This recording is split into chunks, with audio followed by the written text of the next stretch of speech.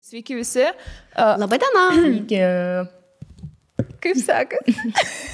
Šiandien tokia yra kitokia laida, nes šitos laidos gale, podcast'o gale švęsime Aistės gimtadienį. Taip, ir šiandieną, kai pasirodys podcastas, bet pasirodys jisai penktadienį ar šeštadienį? Penktadienį? Nu, žodžiu. Ten sausio 30. Taip. Tai aiškiai sveikinimus ir iš anksto, ir po laiko, ir visada, kai matysit šitą podcastą ir žiūrėsit, galite ją sveikinti. Net jeigu žiūrėsit po pusės metų, vis tiek sveikinkit, nes skambinkit, tikrai nėra per daug sveikinimų ir vis tiek. Siūskit kurjerių su gėlėm. Tu žinai, kur juodukas ten anksčiau atvažiuodavo. Taip, juodavo. Raudonų kostiumų, o dieve. Dabar įdomu, tai egzistuoja. Žinai, kur pristatinėja gėlės juodukas. Tik dėl to, kad jis yra egzotika. Nu, labai. Arba meksikietis. Kaip pagalvoju, ne? Tai kiek tau metų sueis dabar? 27. Kaip jautiesi dėl to? Kad link tracoko jau žengiu, ne? Nu ne, bet žinai, yra tas 27 klubas. Ai, aš galiu numirti šiais metais greitai kažkokias mirtimi. Tai reikia tave saugoti. Narkotikais, gali mane šiaip nužudyti, kas nors nušaut, arba galiu palįsti po mašiną. Tai vienas iš šitų trijų turbūt. Pirmas variantas jaučiu labiausiai. Šiais metais šiek tiek pristabdyk. Mes žinom, kad labai mėgsti. Jau grybų vakarėlio tikrai nebus po koronos. Namuose varau, žinokit. Man vietoj gėlių pristato narkotikus. Grybų puokštė. Grybų puokštė gaunu. O šiaip gimtadienį švęsim, tai kaip inauguraciją darė Bidenas, žinai, per Zoomą švęsim visi su ferverkais, aišku, bus laukia ferverkai. Ne, bus ferverkai. Bet šiaip, o ką, mes nekalbėjom dar praeitą podcastą, labai norėjau pašnekėti ir pamiršau, kaip visą laiką aš pamirštu kažkokią temą pašnekėti, tai buvo inauguracija Bideno, kaip jums ar patiko, ar žiūrėjot, ar džiaugiatės dėl Amerikos? Aš žiūrėjau ir džiaugiausi, bet vis tiek mane labiausiai džiugina, kad po to ir vis dar visur keliauja tas memas to su pirštinėm. Aš net nežinau, kas. Bernie Sanders, jisai buvo kandidatas irgi į prezidentus, bet atidavė savo, nes jis buvo demokratų iškeltas irgi kandidatas, bet jisai pasitraukė iš kovos, nes galvoja, reikia suportinti Bideną, kad Bidenas laimėtų. Nes būtų labai pasiskirstę voteriai tarp Bideno. Nu vis tiek jiems reikėtų pasirinkti kažkurį. Kurį senuką palaikyti. Jo, jaučiu Sandersas gal net iš vienos pusės būtų gal ir išrinktas. Tai toks jausmas, kad dabar jisai didesnį dėmesį gavo, nei pats. Nu, jis labai didelį dėmesį gavo. Bet dėl savo pirštinyčių. Ir ten yra istorija dėl tų pirštinyčių. Jam numesgė padovanoja ten vieną moteris, kur turi savo kažkokį local business. Ir ten labai graži istorija. Ir dabar sakė, viskas išpirkta ir turbūt į priekį ten preorderiai padaryti. Metam į priekį. Man šiaip gražu žiūrėti, nu, ta prasme, kaip internetas ir iš viso visa ta memų kultūra jau atrodo, auga. Aš nežinau, kai viskas prasidėjo nuo to, kad visur deda į belekokias ten, į photoshopino situacijas, tai dabar yra tas filtras, kuris ten kažkur ant galvos ar ant pėties gali sėdėti. Nu, man žiauriai tiesiog juokinga. Internetas yra jėga. Šitie reikalai. Aš tada, o kaip jums, pavyzdžiui, matėt, kaip Lady Gaga su giedoja himną patiko? Lady Gaga, Jennifer Lopez su Let's Get Loud. Jei vis tiek reikėjo štai kišti. Bet šiaip gerai atrodo Jennifer Lopez. Čia prasme, jai virš 5 metų. Ji gerai atrodo, bet biški padaugino su bronzeriu, turbūt. O kam nėra buvę? Kam nėra buvę? Kam nėra buvę, ne ta buvo podcast'e.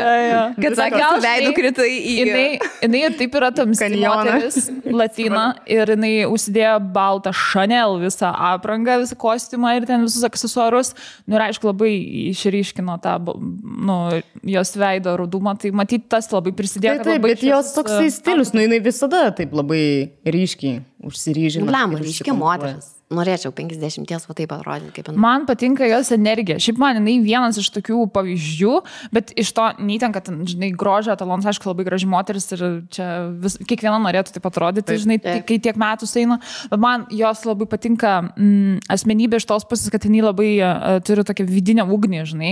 Visada pabrėžia, iš kur jinai yra, iš Bronxo, New Yorko, kad kilo iš ten neturtingos šeimos ir kad nepamiršta savo, žinai, šaknų ir kad visada tai pabrėžia, žinai, kad jinai yra proud, kad yra latina. Nu, man tokie, kad jinai turi tos savo, žinai, principus ir jų laikosi ir neparsiduoda ten kažkam, kas yra, nu, žinai, žmonėms kitiems.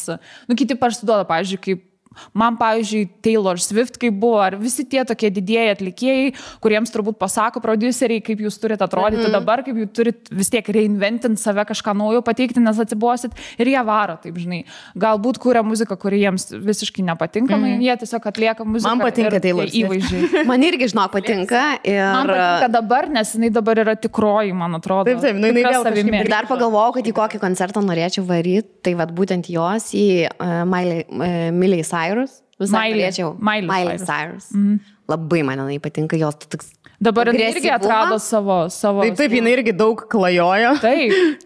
Pradėjus nuo tokios visiškai nekaltos mergaitės įvaizdžio, baigus ten vienam etape su mikrofu masturbuodavo scenai beveik. Bet šiaip, kai pagalvoju, kaip sunku būti moterimi Holivude, tu kiekvieną kartą turi kažkiek laiko reinventinti save. Taip. Nes tu atsibuosi, pavyzdžiui, kai būna vyrai atlikėjai, kaip? Tu tiesiog esi gražuoliukas, jeigu ten, žinai, kažkoks hot guy ir kuri muzika gera, tiek ir užtenka, nes tu esi tu ir mikrofonas, ten tų šokėjų, ten, nežinau, tik tu mikrofonas ir gitara dar. Jo, ar ten Justinas Bieberis kažkokį tam tokių turi su savo šokėjais, bet šiaip moteris turi įvaizdį pakeisti, plaukų spalvą, ten, tu prasme, viskas turi pasikeisti, vos ne, žinai. Man, pažiūrėjau, su Lady Gaga tai buvo, kai jinai buvo visiškai crazy Lady Gaga, tada jinai perėjo tą etapą, kur man patiko, kur buvo Star is Born jos etapas, ir buvo visiškai natūrali, ir tokia biški country, ir tokia raw, ir dabar jinai vėl perėjo prie savo tų, nežinau, visiems, žinai, skirtingi. Bet toks jausmas man jinai dabar labai į tą tokį popsą atrodo, neperėjo. Vėl jinai grįžo prie savo. Iš išvaizdos atrodo, gal jinai kažką darusi su veidu, leidžiasi, ir toks atrodo, taip kažkaip visiškai nenatūraliai, bet taip atrodo visiškai kitas žmogus ir kitas veidas atrodo. Nes aš žiūrėjau dokumentinį beje apie Lady Gaga. Aš irgi Netflix'e. Mačiau. Ir jinai turi labai daug problemų su sveikata. Jei ten daro pastoji masažus, aš dabar neprisiminsiu, kas jai ten yra, bet jai spazmai kažkokie raumenų, kad jai visada skausmą labai didelį jaučia. Ir jai, pavyzdžiui, jinai bent jau taip sakė, kad jai leidžia į veidą, kad raumenis atsipalaiduotų, kažkas tokio tipo, ir jai ten masažai po masažų, visokie gydymai įvairiausi. Ir aš taip ir nesupratau iš tikrųjų tos kondicijos jos, bet kaip suprantu, kad jai labai, jinai straglino gyvenime su tuo.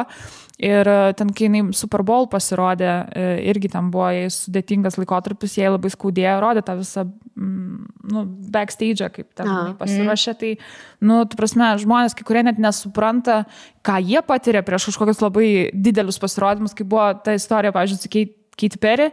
Su ją įsiskyrė Russellas Brandas, kiek aš čia daug žinau pop žvaigždžių, labai daug detalių.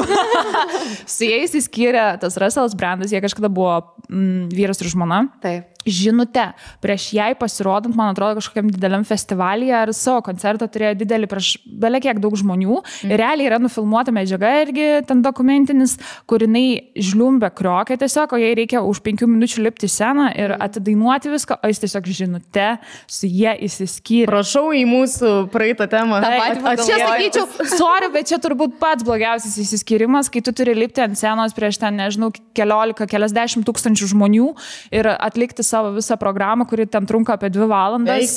O jie ilgai draugavo? Jie buvo Jie vyras ir žmona. Vyras ir žmona.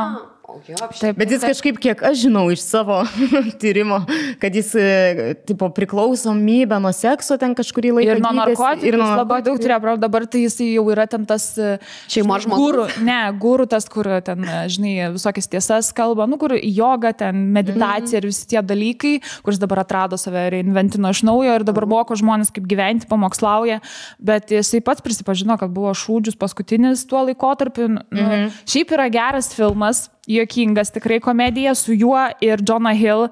Ir mes su Mantu žiūrėjom gal kokius 3-4 kartus ir labai žvengiam. Ir labai ten daug parodo, aš kaip įsivaizduoju, kiek aš susidūrsiu čia šitų šou pasauliu, kiek mačiau ten garsus žmonės jų, žinai, peripetijas gyvenime. Get him to Greece? Jo, Get him to the Greek. Ir ten rodo būtent apie Hollywoodo, to rockstarų gyvenimą ir koks yra backstage, žinai, tipo, kaip galėtų būti, kaip aš įsivaizduoju, kad taip ir yra, žinai. Manau, kad taip psichinis gali pasidaryti. Ten viena labai juokinga scena yra, kur jis pavartoja kažkokių narkotikų. Ir LSD, man atrodo, ar molį. Jo, ir su ta kailinė siena kažkokia, atsimeni, kur į tą kailę. Jo, kur negalėjo nuo tos kailės sienos atitrūkti. Ten žiauriai jokinga. Nu, blembas, intrigavo, aš tas filmas, manau. Labai jokingas. Šitas tikrai bus filmas, kur šiandien pažiūrėti. Nes ten kažkoks, prieš tai buvo Forgetting Sarah Marshall ir tada čia tęsinys kažkaip, nes apie tą patį bičią kaip ir, kiek atsimenu. Tai va, tai mums labai patiko tas filmas.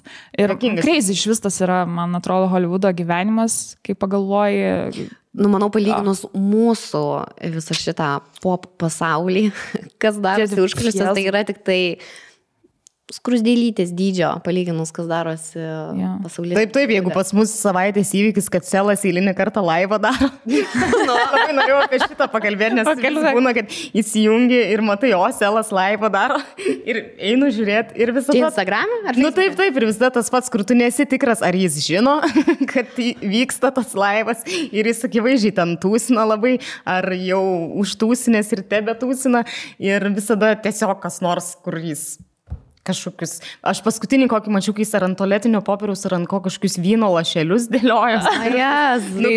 Blemo, man visiškai nemeto jo. Ir dafiga žmonių žiūri. Aš galiu pasakyti, jis yra arčiausiai Hollywoodo. Taip, jis tikrai yra. Iš visų Lietuvos viezdų jis yra arčiausiai Hollywoodo, ką jie daro gyvenime, žinai. Ir jis tai parodo, ačiū. Bet be jo būtų labai liūdna. Dabar, man asmeniškai Selas yra kaip entertainmento, nu reikia jo, žinai, nu, tipo, būtų tada labai nuobodu Lietuvoje. Nu, tiek skandalų, kiek jisai yra turėjęs ir Agnė, manau, tai dar niekas nepasiekė. Bet jo tokie tikri žvaigždiški. Jo, žvaigždiški. Žinai, nepritempti. Jo. Nublemba, nes ir su mentais reikalų. Su mentais čia pagrindinė tema. Jis tikrai žvaigždė yra Lietuvos žodžiu. Tai... Jo, nes nėra daugiau žvaigždės. Tikrai jis žiūri, žiūris. Bet, nu, gal ir žiūri, kas čia žino, ką jisai veikia vienas. Jeigu dėliojat ant tos lašus. Matėt jūs nei vieną? Nemačiau, mane kartų nėra išmetę, kad Egidijus Dragūnas darytų laivą. Nu, yra. O man atrodo, jis kažkodėl yra užblokavęs, aš nežinau. Aš esu viena, šiaip norėjau kažkada pasidalinti, nes labai juokinga, aš esu viena gyvenime žinutę gavus. Iš Selo. Bliam, dabar nerodys. Kodėl? Nes pasakok. Telefonas. Turiu. Ir buvo viena nuotrauka, kur mes karantiną su Mantu ir Mantas tiesiog išputė pilvą, nešės ir tipo, mes ten žvengiam ir aš jį nufotkinau, kėliau Instagramą. Ir Selas tiesiog pakomentavo man, žinote, vargšė, jau matos, koks jis bus po 10 metų. 3 vailai, aš tokiai. Ką atrašiai? Nieko neatrašiau, tiesiog galvoju, nereikia atrašyti šitoj vietoj. Čia buvo tiesiog pakomentavimus. Bet yra, tu dabar turi žinutę nuo jo. Jo. Tai važiuok, jis saugojus. Ne, čia žinai, tie, kur būna kažkokie top requestai ar kas, kur, nu, tipo, žmonės kažkokie žinomi parašo. Man niekada žmonės žinomi nerašo, bet jis... Aš net nežinau, kad išsiskiria tie requestai, kad, jeigu... Nu, o jis turi tą blue badge. Neišsiskiria, bet jeigu tu jų, man atrodo, jo nesieki, gali tai būti, jeigu tu jo nesieki, tai tau į kitą pašto dėžutę nukeliauja, kur tu turi priimti jo tą žinutę. Taip? O čia tie Instagram, žodžiu, esmė tame, kad jis parašė šitą žinutę. Šiaip buvo labai juokinga, perskaičiau man, tai labai žvengiama buvo. Po to jisai pravedė kitokius pasikalbėjimus ir kalbino Selą. O tai žiūrėk, dar į savo šitus porą kaip tvora gali Selą pakviesti. Mes, man atrodo, kvietėm, nes aš buvau tose pasikalbėjimuose ir mes po to, nu, tipo, pabendravom labiau su Egidiju ir jo draugė Kotryna, tai man atrodo, man tas kaip ir kvietė juos. Po to jie mus kvietė į svečius. Nu, man Kotryna tai viena gražiausių Lietuvos moterų šiaip. Manau, jo, jam labai pasisekė. Graži mergina, modelsgi. Tai man modeliai visi gražus. Žodžiu, tai nežinau, kaip čia bus. Gal ir prikviesim kažkada į porą kaip tvora. Būtų šiaip labai įdomu, man atrodo. Porą kaip tvora. Aš žiūriu dabar jau kelintas podcastas jau apie porą kaip tvora, čia bandau pramušti, žinai, kuo daugiau porų. Nes šiaip kalbėjau, kad yra sunku, nes mes padarėme 4 podcastus jo ir jau mes ko nors paprašom, gal norėtumėt, žinai, dalyvauti, pasiūlom, gal norėtumėt dalyvauti porą kaip tvora ir visi, gal tu būti kirba dabar pas mus čia. Ir toks... Šiaip aš manau, gal nėra tiek daug porų, kur abidvi dalis poros norėtų ten ar to viešumo, ar kažko, nes jeigu... Mes psichiniai. Nu ir šiaip dabar karantino metu, tai tikrai daug visokių tokių situacijų, kur tikrai gali pagalvoti, kad kirba ten jūsų santuoka ar šeima ir nesinori eiti tokį, kur labai kažkokius keistus klausimus uždavinėja. Ne tai, kad keistus klausimus, tiesiog žmonės labai greitai pastebi, kas yra tikra, kas ten, kieno santykiai geri, kieno blogi. Nors ten buvo labai daug tų assumptions padaryta, kad mūsų su Mantu santykiai yra tragiški, kai mes pradėjom porą kaip tvorą daryti. Atsimenu, kad tipo labai tave užgoždavo man. Jo, nes taip ir yra, jisai užgožia, bet čia yra normalu ir aš su tuo susitaikiau tada per podcastus, nors iš pradžių galvoju, kad aš viens tik šneka, kodėl man nieks neduoda šnekėti, bet aš supratau, jis yra entertaineris, jis yra komikas, jisai visada turi ką pasakyti ir aš tiesiog, turiu just go with it. Tai aišku, aš nepakeisiu žmogaus. Dabar gali čia pasireikšti. Jo, tai aš dėl to džiaugiuosi, kad turiu čia platformą ir galiu reikšti. Bet nieko, moteriai, mes atgyvinsim jūsų šitą porą kaip tvora, mes ateisim tikrai, jeigu neįsiskirsim, nes šiaip irgi visi čia, žinai, žada mums skyrybas, tada Gelminė su Mantu, bet irgi visi žada skyrybas, šiaip mes visos 3 poros turime įsiskirti šiais metais. Man atrodo. Ai, o kas čia žadėjo? Aš negirdėjau. Kas čia žada skyrybas rimtai? Čia komentaruose, man atrodo, rašė, kad tai mes įskirsim, tai jūs įskirsit. Tai 2 poros iš 3 įskirs. Pažiūrėsim, kaip čia bus. Nežadam, neplanuojam, nėra dienotvarkė. Ne. Bet prieš tai tikrai ateisiu jūsų pora kaip tvora. Gerai, tai mes pagalvojom, kad visai būtų fan padaryti visą savaitinį kažkokį apžvelgimą truputį Eurovizijos. Žinau, kad ir bernai tą patį darys pizdum. Mes darom savo versiją. Negali patentas būti. Taip, užpatentuojame Euroviziją. Didžiausias įvykis Lietuvoje tai yra Eurovizija, bent jau šiom dienom, nes nieko svarbiau nevyksta už Euroviziją Lietuvoje. Ir aš šiaip pagalvojau, žinai, mes praeitą podcastą, kai kalbėjom, kodėl čia reikia daryti iš vis tą atranką, jeigu vis tiek čia Rūp važiuos, dar aišku, ne 100% aišku, kad jie važiuos, bet aš pagalvojau, kad yra, iš tikrųjų, man, pavyzdžiui, faina, kad aš galiu žiūrėti. Man yra įdomu. Man kiekvienas projektas, kuris vyksta, aš visada žiūrėjau tiek šokius per LRT, tiek, kas ten anksčiau būdavo, X Factorius jau nebežiūriu. Jau. Dainų ten visi. Dainų ten, kur su vaikais dainuoja. Aš dažniausiai per LRT žiūriu visus tos projektus, man labai patinka kokybiškai padaryta ir kaip veda ir visa kita, o ten žiūriu dar Lietuvos balsą dabar.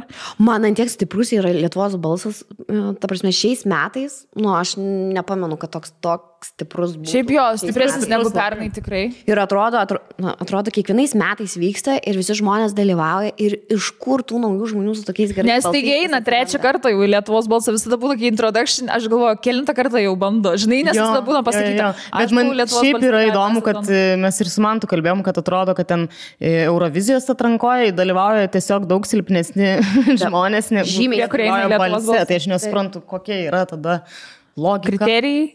Jo, kad daina truktų ten trumpai, nes ten kažkoks yra limitas ir viskas, ir kad turėtum aranžuoti, nežinau, ką dar pasakyti. Gerai, o kaip jūs vertinat Euroviziją? Aš tai galiu pasakyti, nuoširdžiai pasakysiu, įsijungiau Euroviziją ir kaip tik šitoj laidoj aš 2 dainas iškentėjau ir tada, žinok, galvoju, aš einu geriau daryti, skalbtis, lyginti daiktų. Bet, aš negalėjau klausyti. Man ten galia, žinau, geresnės buvo. Tik 2 dainos buvo man, kur patiko. Tai man labai patiko toks vaikinukas Gebrasi, va. Jo. Jisai, kaip suprantu, džiazu, back vokalas. Ir toks, žinai, nedrasus, toks vargšiukas. Ir man priminė mano šunį Koko. Nieko neįžeidžiantis dėl to, kad labai mielas ir toks atrodo norisi paimti ir suspausti. Gal dėl jo rūbo dar kažkiek. Jo. Ir tie plaukai garbavoti. Jo, ir tie plaukai garbavoti. Bet labai graži daina. Aš galiu pasakyti, labai geras gabalas. Gaila, kad šiais metais eina, nes tikriausiai vis tiek nelaimės šitos Eurovizijos, bet šiaip linkiu tam bičiukui daugiau pasitikėti savimi ir reikia daugiau gal ties pačiu pasirodymu dirbti, nes reikia biškį ir įvaizdžio kitokio ir ten šviesos turėtų, nes kartais nereikia senoje jokių ten 50 šokėjų, ten negalėtum 50 vežti, bet vis tiek kažkokių ten labai didelių vizualizacijų kartais užtenka tokio apgalvoto gerai stilistiško apšvietimo, kažkokio labai lengvo ledo ir geros aprangos ir dūm, žinai, kelis paleidai ir viskas gerai. Bet šiaip man daina labai labai patiko ir atlikimas, man šiaip to bičiuko balsas labai toks išskirtinio tembro. Aišku, jis ir išskirtinio tembro tada, kai naudojamas tas, kaip vadinasi? Tas autotunas. Jo. Bet man šiaip įdomu, čia aš jokių būdų nekaltinu jo, kad jis jį naudoja, bet ar tu gali, pavyzdžiui, Eurovizijai visą gabalą sudainuoti su autotunu? Nelabai, bet gal nėra tokio visą autotunu. Ten tik tai kažkurioje vietoje priedainės dainuoja. Nes man, pavyzdžiui, buvo gražių natų, žodžiu, ir man patiko Evita Cololo, bet ten gal labiau ne Eurovizinė daina. Tokia daina, žinai, kur klausyčiau vasarą kažkur, kur... Taip, bet man visiškai saulės kliošas. Jo. Bet aš dar anksčiau galvodavau... Bet labai gražus balsas, galiu pasakyti, ir jinai labai gražiai atrodo ant scenos, labai moka elgtis. O aš anksčiau dar galvodavau, o ko ten visi tie tokie atlikėjai, kur tu jauti, kad nepateks į tą Eurovizijos finalą, ko jie eina. O dabar kažkaip aš pagalvojau, kad o gal čia jiems ir labai gera tokia terpė pasipraktikuoti, tiesiog ir pasirodyti, galbūt kažkokių pažinčių užmegzti, bet kažkas tave pastebėjo, žinai, podcast'e pakalbėti, žiūrėk, bet tave pradėsim į vestuvės visokią, žinai. Aš manau, kad... Bet šiaip, net yra ten, kai būna introductionai, taigi ir sako, noriu, kad mane pastebėtų. Manau, kad tokio kaip Lietuvoje, tai čia puikiai terpė iš tikrųjų tiem tokiem jauniem, dar galbūt nelabai daug patyrusiem atlikėjam pasirodyti. Nu tai va, tai mano tokie ir aišku, ant galo ten net nedalyvavo, tai atrankoje buvo The Roop pasirodymas. Taip. Nu ką, važiuosi į tą Euroviziją, čia nėra kalbos. Ir geras pasirodymas, viskas labai gerai. Man tiesiog, kas sustatė tą visą, kad yra pilnas produktus jau. Paimi šitą ir išveži, žinai. Ir man labai labai patiko koks jo vardas to bičiuko? Pagrindinė. Rūpo? Jo. Milano? Ar jis Milano? Vaidotas. Tai Vaidotą labai patiko batai. Man labai patiko tie balti batai su kulnu. Jo. Labai cool. Ir šiaip apranga gera. O man atrodo visą jų outfitą padarė Drama Queen, ne? Ne tos? Aš nežinau, aš tiesiog ką mačiau, tą sakau, man labai patiko tie batai ir šiaip vėl, aišku, su tais judesiukais labai viskas gerai apgalvota, nes ten vėl Europą darys ten tuos bairius savo ir panašiai. Šitas čia yra genius visiškai. Aš tikrai išsitreniruosiu. O dar vakar kaip tik mačiau, kažkas pas mane Facebook'e buvo parašęs postą, kad čia tikriausiai The Roop jau visiems sumokėjo, kad jau čia visi juos palaikytų, nes taip negali būti, kad daina dar net nepasirodė Eurovizijos šitam konkurse, o čia jau visi rašo, kad jie laimės, kad jau čia jie patys geriausia, daina geriausia, klipas geriausias, balsas geriausias. Tai man tai pasirodė, klemba, galvoju, kaip visur žmonės ieško kažkokių kabliukų, kam čia kas... Vėl grįžtum prie komentarų. Čia net ne komentarų, čia buvo postas, žinok, tiesiog parašyta kažkokio žmogaus net. Aš mačiau postą, pavyzdžiui, Agnė Kulitaitė parašė, kad jie tik tai, kam tau... Man tai vienareikšmiškai, net be postų rašymų. Tai buvo ir tokių, žinai. Jo. Tai va, tai tiek turbūt komentarų iš Eurovizijos. Nežinau, kas dar ten bus po to, kas dar ten pasirodys, nes kaip ir... Realiai liko viena atranka iki ten jau to finalo, ne? Tai šeštadienį, ne? Taip. Žiūrėsim gerai ir aptarsim kitą. Jo, šiaip tai faina, iš tikrųjų pramoga šeštadienį. Gal aš būdavau prieš Euroviziją, bet dabar supratau, kad visai jėga. Puikiai pramoga, labai rekomenduojam. Gal aptarkim dar trumpai, aptarkim šitą tendenciją, podcastų gimimo metas dabar yra labai, nežinau, manau, visi tai pastebėjo. Čia buvo toks etapas, kur visi tapo influenceriais, tai dabar yra etapas, kad visi tapo podcasteriais. Nes labai ant bangos dalykas ir nėra tai, kad reikia labai daug ten, žinai, finansų ar kažko pasirašymo. Ateini, jeigu turi kas filmuoja, mes Rakelį, pavyzdžiui, turim. Ir nusiperki mikrofoną, sėdi kažkur gali ir savo kambarį namuose, žinai. Ir viskas, ir paleidai YouTube. Pizdėlinė, kaip žmonės sako. Man šiaip nustebino, kai aš pamačiau, kad Klajimo sūnai nedaro podcastą. Man, nežinau, ta prasme, keiščiausias tandemas ever. Niekad nesitikėčiau, kad jie du žmonės darys podcastą, jeigu aš gerai suprantu, kad jie... Aš irgi labai stipriai nustebau. Bet man patiko jų podcastas. O žiūrėjot? Aš ne visą perklausiau, gal pusę. Aš žiūrėjau. Bet man tiesiog nustebino, kad toks tandemas, žinai, kur niekada nesitikėtum, kad taip gali būti. Bet nežinau, gal mūsų irgi niekas niekada nesitikėjo. Tikrai nesitikėjo. Čia visko gali būti. Bet pastebėjau, Jankevičius dabar daro podcastą. Kas dar daro podcastą? Nu visi. Aš girdėjau, kas darys dar. Kas darys, jo. Dar ateityje, žinau, vienas. Šiaip manau, kadangi užsienį jau labai seniai yra šita banga podcastų ir mada pas mus kažkaip labai ar pavėluotai atėjo ir dabar, kai išsprogo šis pumpuras, tai tiesiog labai... Jo, ypatingai karantino metu, nes ką daugiau daryti, nėra renginių pagrinde. Per televiziją nėra ką žiūrėti, bet lieka podcastus. Yra kaip su Karolinos susirašiniu, sako, vienintelė pramogų žinios ir kakadujų liko. tai jo, nes, kaip pagalvoju, ką per teliką rodo. Šiaip žinokit, rimtai, aš LRT man yra atradimas, dabar jie ir Černobylį rodo, tai per naują žiūrim ir ten turi visokių projektų arba šiaip kokių fainų istorinių laidų ir jie dažnai gerus filmus tiesiog vakarais rodo, ypatingai savaitgaliais, tokius naujesnius, nu tikrai galiu pasakyti, kokybiškas turinys. Kad ir, pavyzdžiui, žinios, pavyzdžiui, palyginus su TV3 ir LNK, tai man, pavyzdžiui, LRT panorama, man pačios tokios kitaip atrodo į kažkokį, nežinau, nusikaltimą, jie kitaip pažvelgia. Toks viskas kitaip atrodo. Man su žinokit, aš LNK žiūrėjau kažkada čia žinias, kur net nežinios, kur ten Labas vakaras Lietuva ar kažką.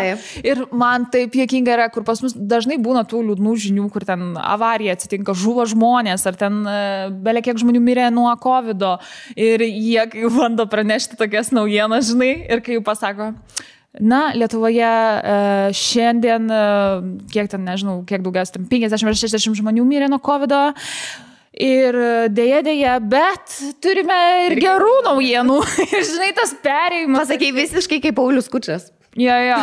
Ir nes jis ten tos tarpus daro, bet šiaip, ta prasme, labai juokingai žiūrisi, kai jiem reikia laviruoti tarp blogų naujienų. Pozityvo to kažkokio. Jo, ir visada, ir atrodo kartais, kad jie negatyvės naujienas praneša pozityviai. Jie keliai labai slidus ir dėja, ką tik sužinojom naują naujieną, kad prie Vilniaus ten kelio įvyko labai didelė avarija, yra žuvusių žmonių. Bet yra ir gyvų. Yra ir gyvūnų, ta prasme. Bet gera žinia, kad išgyveno vienas. O šiaip aš niekada nesuprasdavau tų moterų, kurios dirba rytiniai laidoje, kur jau 6 ar ten net 5:30 jau tau spaudžia rekord mygtuką. O tau reikia ateiti nuo 4 pasiruošti, pasitažyti, kaip moteris šukuoseną turi padaryti ir taip kiekvieną rytą. 5 dienas per savaitę. Ta prasme, kaip ryte kalbėti. Pastebėjau, kad ilgai neištveria šitam darbe žmonės. Nu ir pačios sako, ar ten patys, kurie išeina iš šito darbo, kad tiesiog sveikatai biški per sudėtinga. Aišku, tu gali prie naujo to režimo kažkiek prisitaikyti, bet man atrodo, kad sunku ilgai taip tempti. Ypatingai Lietuvoje, kai tu žinai, jeigu keltis ten 4 ryto, tai visą laiką. Aš žiūrėjau paskui metu, labas rytas, tai per LRT, tai tas Ignas buvo su herpesu labai didelis. Nu ir ką padarysi? Ir žinai, kas yra labai liūdna, kad tipo HD yra tas, žinai, tipo kameras ir dar žmogų priartina labai iš arti, kam jūs artina tai herpesą, nežinau. O užgrimuotas jisai buvo? Ne, labai ten užgrimuotas. O aš matysi, norėjau, kad kuo greičiau pasibaigtų jau tas herpesas, bet kam iš taip artijai filmuoti. O dabar yra labai geras serialas, The Morning Show, man atrodo, vadinasi. Aha. Su Jennifer Aniston. Jo, tai čia vienas iš tų buvo serialų, kur aš tikrai nuo pradžios iki galo. Kur yra jis Netflix'e? Nes Apple TV. Bet dabar mačiau ir į nelegalią platformą yra įkelta. Daug kur yra jau įkelta. Jau manau, kad ir per teleką kals, nes toks, kažkoks kitoks atrodo serialas. Man toks kažkaip, labai geras. Ir Jennifer Aniston irgi su metais tik gerėja. Tikėkimės ir mes gerėsim. Gal dėl to, kad vaikų niekad neturėjo, žinai. Aš manau, kad šitas irgi prisideda prie moterų. Nes jos labai athletic body. Kaip žiūrėjau fotosesijos 50-mečio, tai ten, Blemba, bet šiaip aš kartais, kai pagalvoju, kad ir visi ten labai liaupsina ten ar tą pačią Lopez, arba čia dabar Jennifer Aniston, kad jinai atrodo, čia 5 metų pasižiūrėk, kaip čia jinai atrodo. Ir aš šiaip taip susimastau, gerai, tai yra žmogaus darbas, taip atrodyti. Tai yra nuolatinis, žvėriškas darbas, kur tu kiekvieną dieną ten prisižiūri maistą, turi 100 trenerių, 100 virėjų, veganų ir ten švęsto vaikų kraujo, jeigu yra reikalo atsigert. Čia juokauju, aišku. Leidžiasi, žinai. Tai injekcijas kraujo vaikų.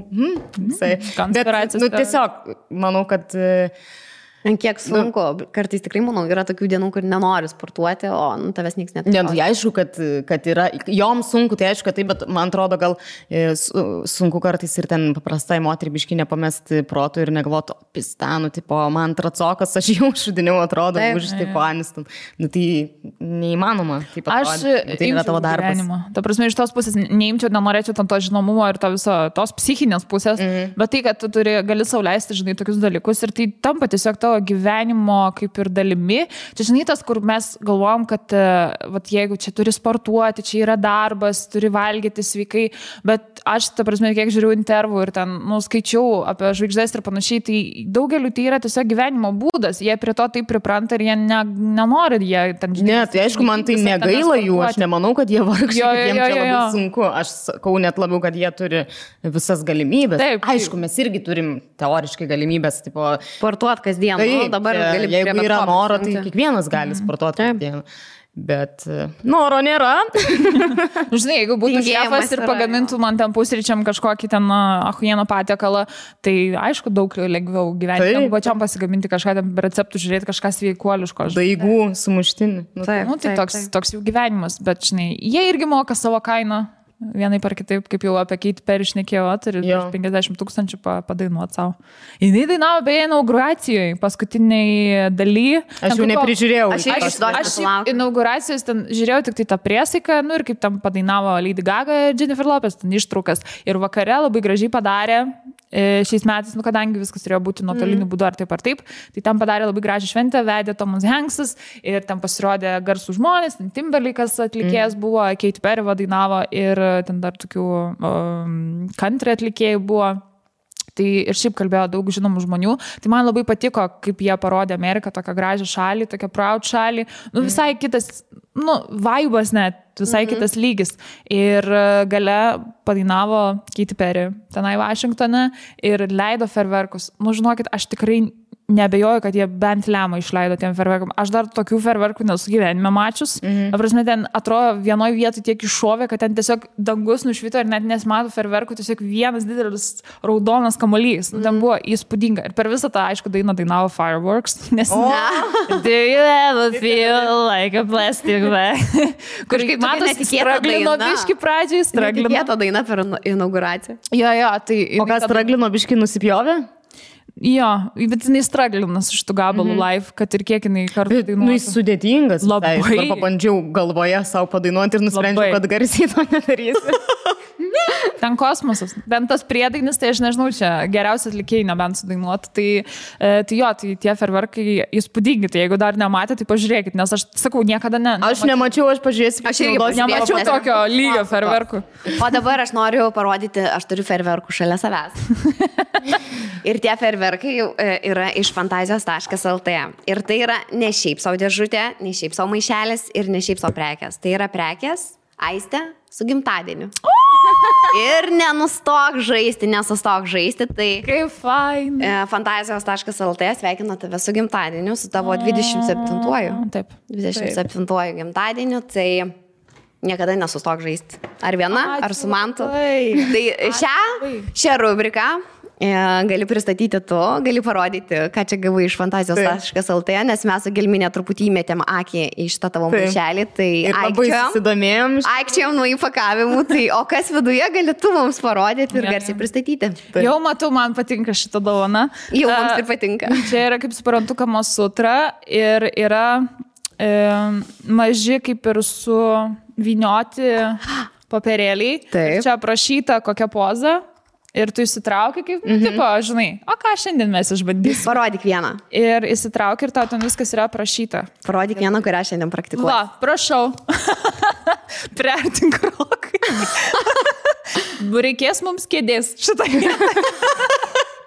Jums reikės tik kėdės ir moteris atsistoja ant kėdės, tada sulenkia kojas ir jos partneris iš nugaros ją paima už jos hips, kaip hips. Klubai. Ir jo, įeina į ją. Aha. Super. Čia pasakyta, kad nuostabi tiesioginė pozicija abiems partneriams. Kad tiesiogiai varo. Tiesioginė to žodžio prasme. Priartink man prie stiklo irgi aš noriu pažiūrėti iš arčiau dabar kaip čia. O čia viskas buvo ispaniškai parašyta. Jeigu ką, vadinasi šitą pozą Pimp It Up. Gerai, šiaip labai fainai dėžutė. Jeigu norėsite išbandyti, tai pabandykit su kėde. Aš dar nebandžiau taip su kėde. Su kėde aš irgi nieko nesubandžius. Fainai dėžutė. Ką dar aš turiu? Aš galiu dar vieną pozą pažiūrėti. Ogi. O? Vibratorius klitoriui. Labai faina. Tokios spalvos neturėjai dar tik. Ne. Aš jau turiu visą kolekciją, galiu pasakyti. Čia yra nuostabu. Kur iš mūsų trijų neturi kolekcijos, bet tokios spalvos tai net ir aš neturiu. Taip. Nu, ta prasme, Bet čia mes jau galim mokymus dalykai darysim. Jeigu darysim kada nors live podcastą, ką galvojam daryti, tai darysim mokymus. Seksto žaisliukų. Gerai. Tikrai išbandysiu. Nu, labai gražus, labai modernus ir delikatnus reikalas. Atrodo tikrai delikatnai. Ir dar vienas. O čia net 4 dovanos, o viešpatė. Gerai, čia yra. O, šito dar neišbandžiau. Menstruacinės taurelės. Tai sveika atvykusi. Čia viskas labai puikiai aprašyta. Žiūrėkit, kaip gražu, koks įpakavimas. Pabandysiu, nes aš šiaip bijojau ir žinau, daug skaičiau apie tai, kad nėra ko bijoti. Aš irgi bijau vis dar, bet jeigu tu išmėginsi. Va dabar aš naudoju, man tai labai patinka jos. Kaip tik turėsiu progą išbandyti, nes pati tai neprisiruošiau niekaip nusipirkti. Tai ačiū labai už šitą. Ir dar čia kažkokia smulkmena yra Bad Day Killer. The best is yet to come. Klitoriaus balm. Tai klitoriaus vazelinas. Taip. Kad visą laiką... Nes visomis lūpomis reikia rūpintis. Žiemą ypač. Labai geras dalykas. Niekas net nesuprastų, jeigu nebūtų... Bet čia... čia užrašyta. Jeigu nebūtų užrašyta ant to įpakavimo, tai iš vis galvotų, kad čia lūpų vazelinus. Bet aš manau, nieko baisaus nesitiktų, jeigu ir lūpas pasidaro. Nieko baisaus, jeigu man tas naudos kaip lūpų vazelinus. Koks skirtumas, kuris? Labai fainas. Labai fainas mažmažis. Nu tai ką, ačiū labai gražiai. Ačiū Fantazijos, kad pradžiuginot mūsų Aistę. Labai tikrai originalus buvo sprendimas. Ir jeigu norite nustebinti savo draugę antrą pusę, tai labai faina gimtadienio dovana galiu pasakyti, kažką išrinkti iš fantazijos.lt. Nu tikrai labai faina. Taip, ir nepamirškim, kad fantazijos.lt turi menstruacinės taurelės. Bet pasirodo viską gali vienoje vietoje rasti. Gerai. Super, ačiū labai. Dar norėjau pasakyti trumpai, kad visgi artėja Valentino diena, nu jau kiek čia liko, porą savaičių. Tai manau, visai irgi būtų galima pasakyti. O jūs dovanojat kažką savo vyram per Valentino dieną? Nežinau, neturiu pozicijos dar šio klausimo. Aš anksčiau, pavyzdžiui, mes vienas kitam dovanodavom, ten kažką apsikeisdavom dovanom ir kažką atėjo, gal ten nuo kokios 5 metų draugystės gal nustojom dovanoti vienas kitam, o tiesiog eidavom vakarienės, o dabar gal jau 2 metai atgal, net nebeiname vakarienės, tiesiog vakarieniaujame namuose.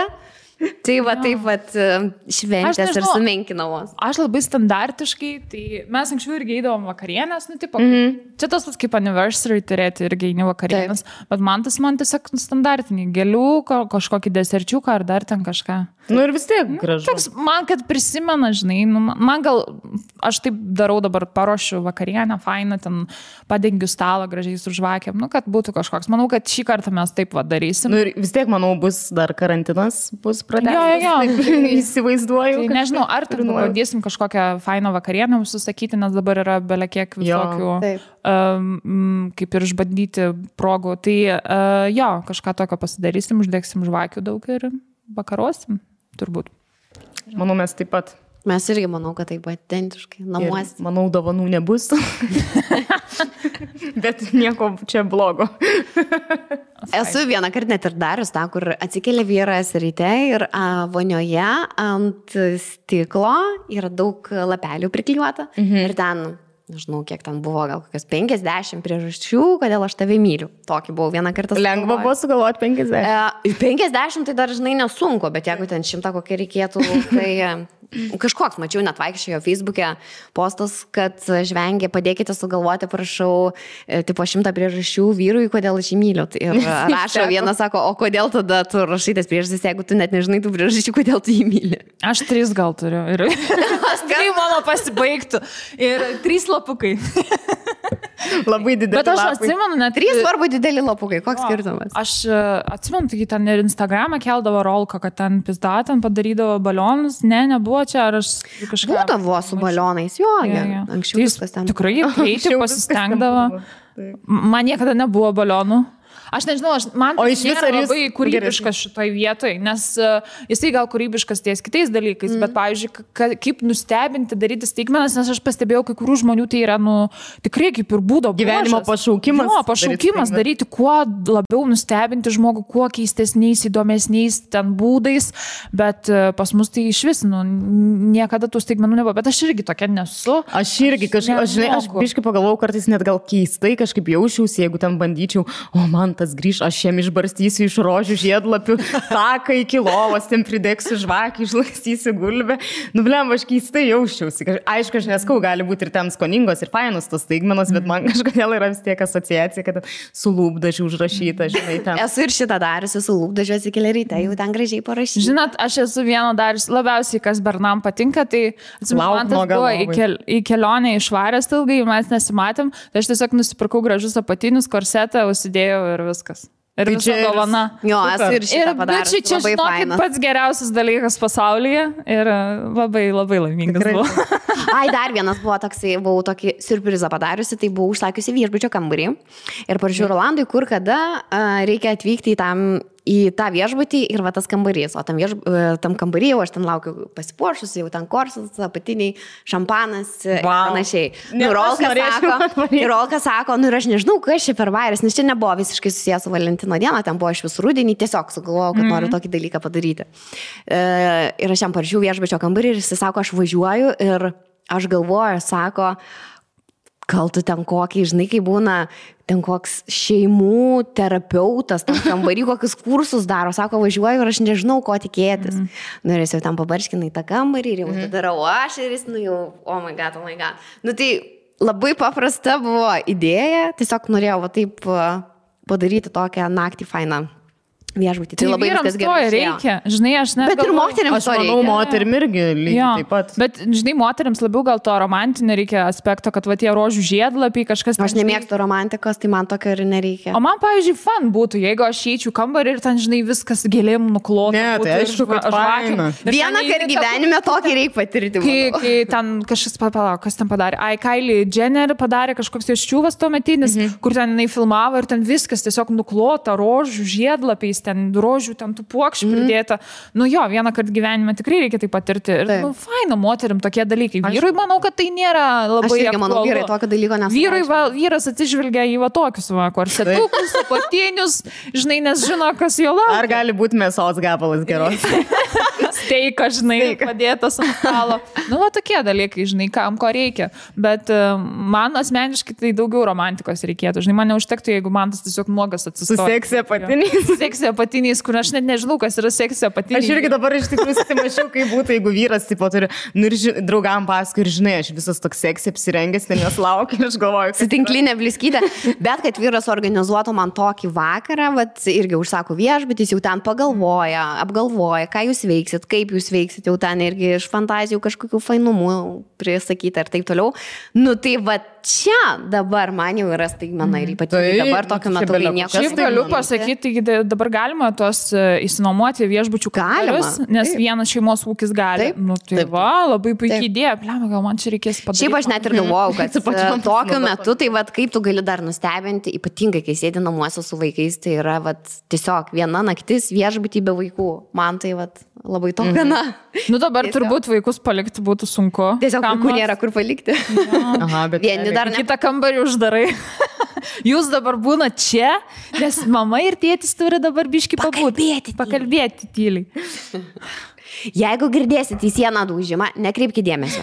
Mes tiesiog aiškiname santykį. Aš žinau, kai pagalvoju dabar apie vaikus, man net silpna pasidaro. Nes iš gerosios pusės ar blogosios? Ir iš gerosios, ir iš blogosios, nes tu never go back, žinai, čia taip, toks dalykas, kur visam gyvenimui ir toks, kur viskas, dabar visam gyvenimui, jau mūsų šuo nepalieka ramybė, jau mes erzinamus, o čia tu, žinai, visam gyvenimui bus, žinai. Nu jo, bet jie užaugs kažkaip. Jo, jie užaugs. Bet vis tiek visam gyvenimui. Mano visam gyvenimui, nes iki 18 jau man tas gyvenimas, žinai, koks ten beliks. Tai kitoks. Jis vis tiek kitoks bus negu jisai. Ir vis tiek, man atrodo, net kai užaugėte vaikai, tu lygiai gerai ten neturėsi jiem gaminti valgyti ar ten tikrinti pažymių knygelės, bet lygiai taip pat parinsies dėl kiekvieno šūdo ir kuo toliau. Ar policija nesugavo, ar dar kas nors neatsitiko, visada tikėsis, kad neprasigersti, neprasivartos narkotikų, nes tu apie viską turi galvoti. Žinai, bet kas gali atsitikti o jam darbė gal ten nesiseka kas nors. Nu, pažiūrėkit, mums 3 metų vis tiek tėvai lygiai taip pačiai pergyvena dėl tavęs, tu ten išvažiuoja kažkur savaitgaliu, irgi skambina, ar viskas gerai, ar ten jeigu geriai, ar nepergeriai, žinai, nu visą laiką. Kalbėjau su mama, nes jinai podcastus žiūri.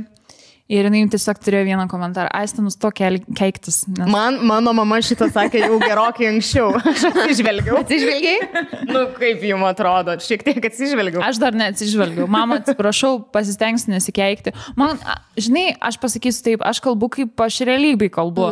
Ir aš nesistengiu, aš anksčiau dar stengdavausi, kad, tipo, žinai, aš dabar tikrai šnekėsiu taktiškiau ir panašiai. Taip. Bet kartais aš taip pamirštu čia, kad tos kameros yra, atrodo, kad tikrai šneku tik su jum, savo kompanijai, ir aš nenori, aš pasakysiu tuos keiksmažodžius, nes aš juos vartoju. Taip. Ir šiaip reikia nustoti sureikšminti tuos keiksmažodžius. Dabar yra irgi Netflix'e labai geras dokumentinis apie keiksmažodžius. Ir aš žiūrėjau vieną epizodą apie žodį fuck, kad visi vartoja žodį fuck Amerikoje ir niekas to nesureikšmina. Ir tu fuck gali vartoti, kai tu džiaugiesi, kai tu labai susinervini, kai kažkas įspūdingo atsitinka. Dar labai daug skirtingų yra variacijų, kaip tu gali to žodžius naudoti. Pas mus kažkaip yra sureikšminta tokie dalykai. Aišku, mūsų keiksmažodžiai nėra fuck. Kas man, pavyzdžiui, man tokie gražus yra keiksmažodžiai fuck, cunt. Nu, man yra fun, žinai, tokie. O pas mus yra tokie. Nu, tie rusiški nėra Gali lietuviškai keiktis. Joptvarai, jopšikmatis, tokį. Jopšikmat nėra lietuviškas, man atrodo. Nežinau, bet buvo vienas bairis. Prieš kelias dienas išvažiuoju į vaistinę, mano vienintelė pramoga išvažiuoti į vaistinę. Nu ir skambina meilė iš Gudručio to laikrodžio. Ką sakau, meilė atsitiko? Mama, kada tu grįši? Nuskau, aš ką tik išvažiavau prieš minutę tiesiog. Noriu tau kai ką pasakyti. Ką sakau, atsitiko? Tėtė labai negerą žodį blet pasakė. Sako, viskas, mama, aš tik tau norėjau šitą pasakyti. O blebu, galvoju. O, nuo mažų dienų skundžia. Jo, šiaip man buvo netikėta, bet mes su Rolka sutarė, kad kur, bet jau namuose visiškai nevartojame jokių keiksmažodžių. Bet Rolka sako, kažkas ten atėjusi nuotolinio mokymosi nepavyko, Rolka jau pavartojo ir iš karto vaikai, kaip keista, kad tiesiog tu iš karto atsirenki tą žodį, kad šitas žodis tipo blogas žodis. Blet. Vienu, aišku, kad ten vaikai keikės gal nėra pats gražiausias dalykas, bet aš manau, yra svarbiau, tu jau geriau būk tiesiog geras žmogus, karts nuo karto pasakyk tą blet ir viskas, o nebūk, žinai, aš iš mano burnos gyvatės nekrenta. Gražiausiai žodžiai. Aš lygiai tokios pat nuomonės. Ir aš dabar kaip pagalvoju, mes jeigu vaikų turėsim, tai man tas tikrai keikės ir daug keikės, tai tikrai nenustos keiktas dėl vaiko. Aš suprantu, jis gal primažinti, žinai, arba pasistengs kažkaip kitaip įsukti, bet jis jeigu susinervins, jis tikrai keiksis. Man net gėda buvo, visi skambino advokatai ir čia dėl vieno įvykio. Ir jis buvo susinervinęs ir aš taip taktiškai kalbu, nes vis tiek toks atrodo profesionalus pokalbis ir jis pradėjo keiktis, sakau, man tai prašau, bent jau ne čia. Bet jis vis tiek susinervinęs, pasako, blet, arba blet. Man tas blet jau toks negali padaryti. Keiksmažodžius. Jo, aš šitoj vietoj tai tiesiog nesureikšminčiau taip tų keiksmažodžių. Ir taip tie kalbininkai kabinėjasi prie visko, nustokit jūs kabinėtis. Visi mes kalbam, kaip mes norim kalbėti. Mes šiandien bandom kažkokį pavyzdį rodyti žmonėms, kaip jie turėtų šnekėti. Tai tiesiog aš šneku, kaip aš noriu šnekėti ir viskas. Ir manau, visi turi teisę šnekėti, kaip jie nori šnekėti. Gerai. Ir šiaip man kažkaip podcastai tikrai nėra ta vieta, kur čia reikia labai žiūrėti, kaip kalbi, nevartoti anglicizmo. Nu, ne nacionalinė televizija esame. Taip, aš irgi už tai. Gal einame į pertraukėlę ir sugrįšime su žaidimais ir pramogom. Mes girdėjom, ten laiškų buvo parašyta, kad žmonėms visai įdomu sužinoti daugiau apie mus ir galbūt tokias intimesnės detalės apie mus, nes dažniausiai mes kalbam kažkokiam temom ar komentuojam kažkokius laiškus, jo abstrakčiom, o čia grinai būtų konkretus klausimai mums, kuriuos jūs patys rašėte ir gavome labai daug įdomių klausimų ir labai džiaugsimės, kad galėsim juos atsakyti. Turim trumpą reklaminę pauzę.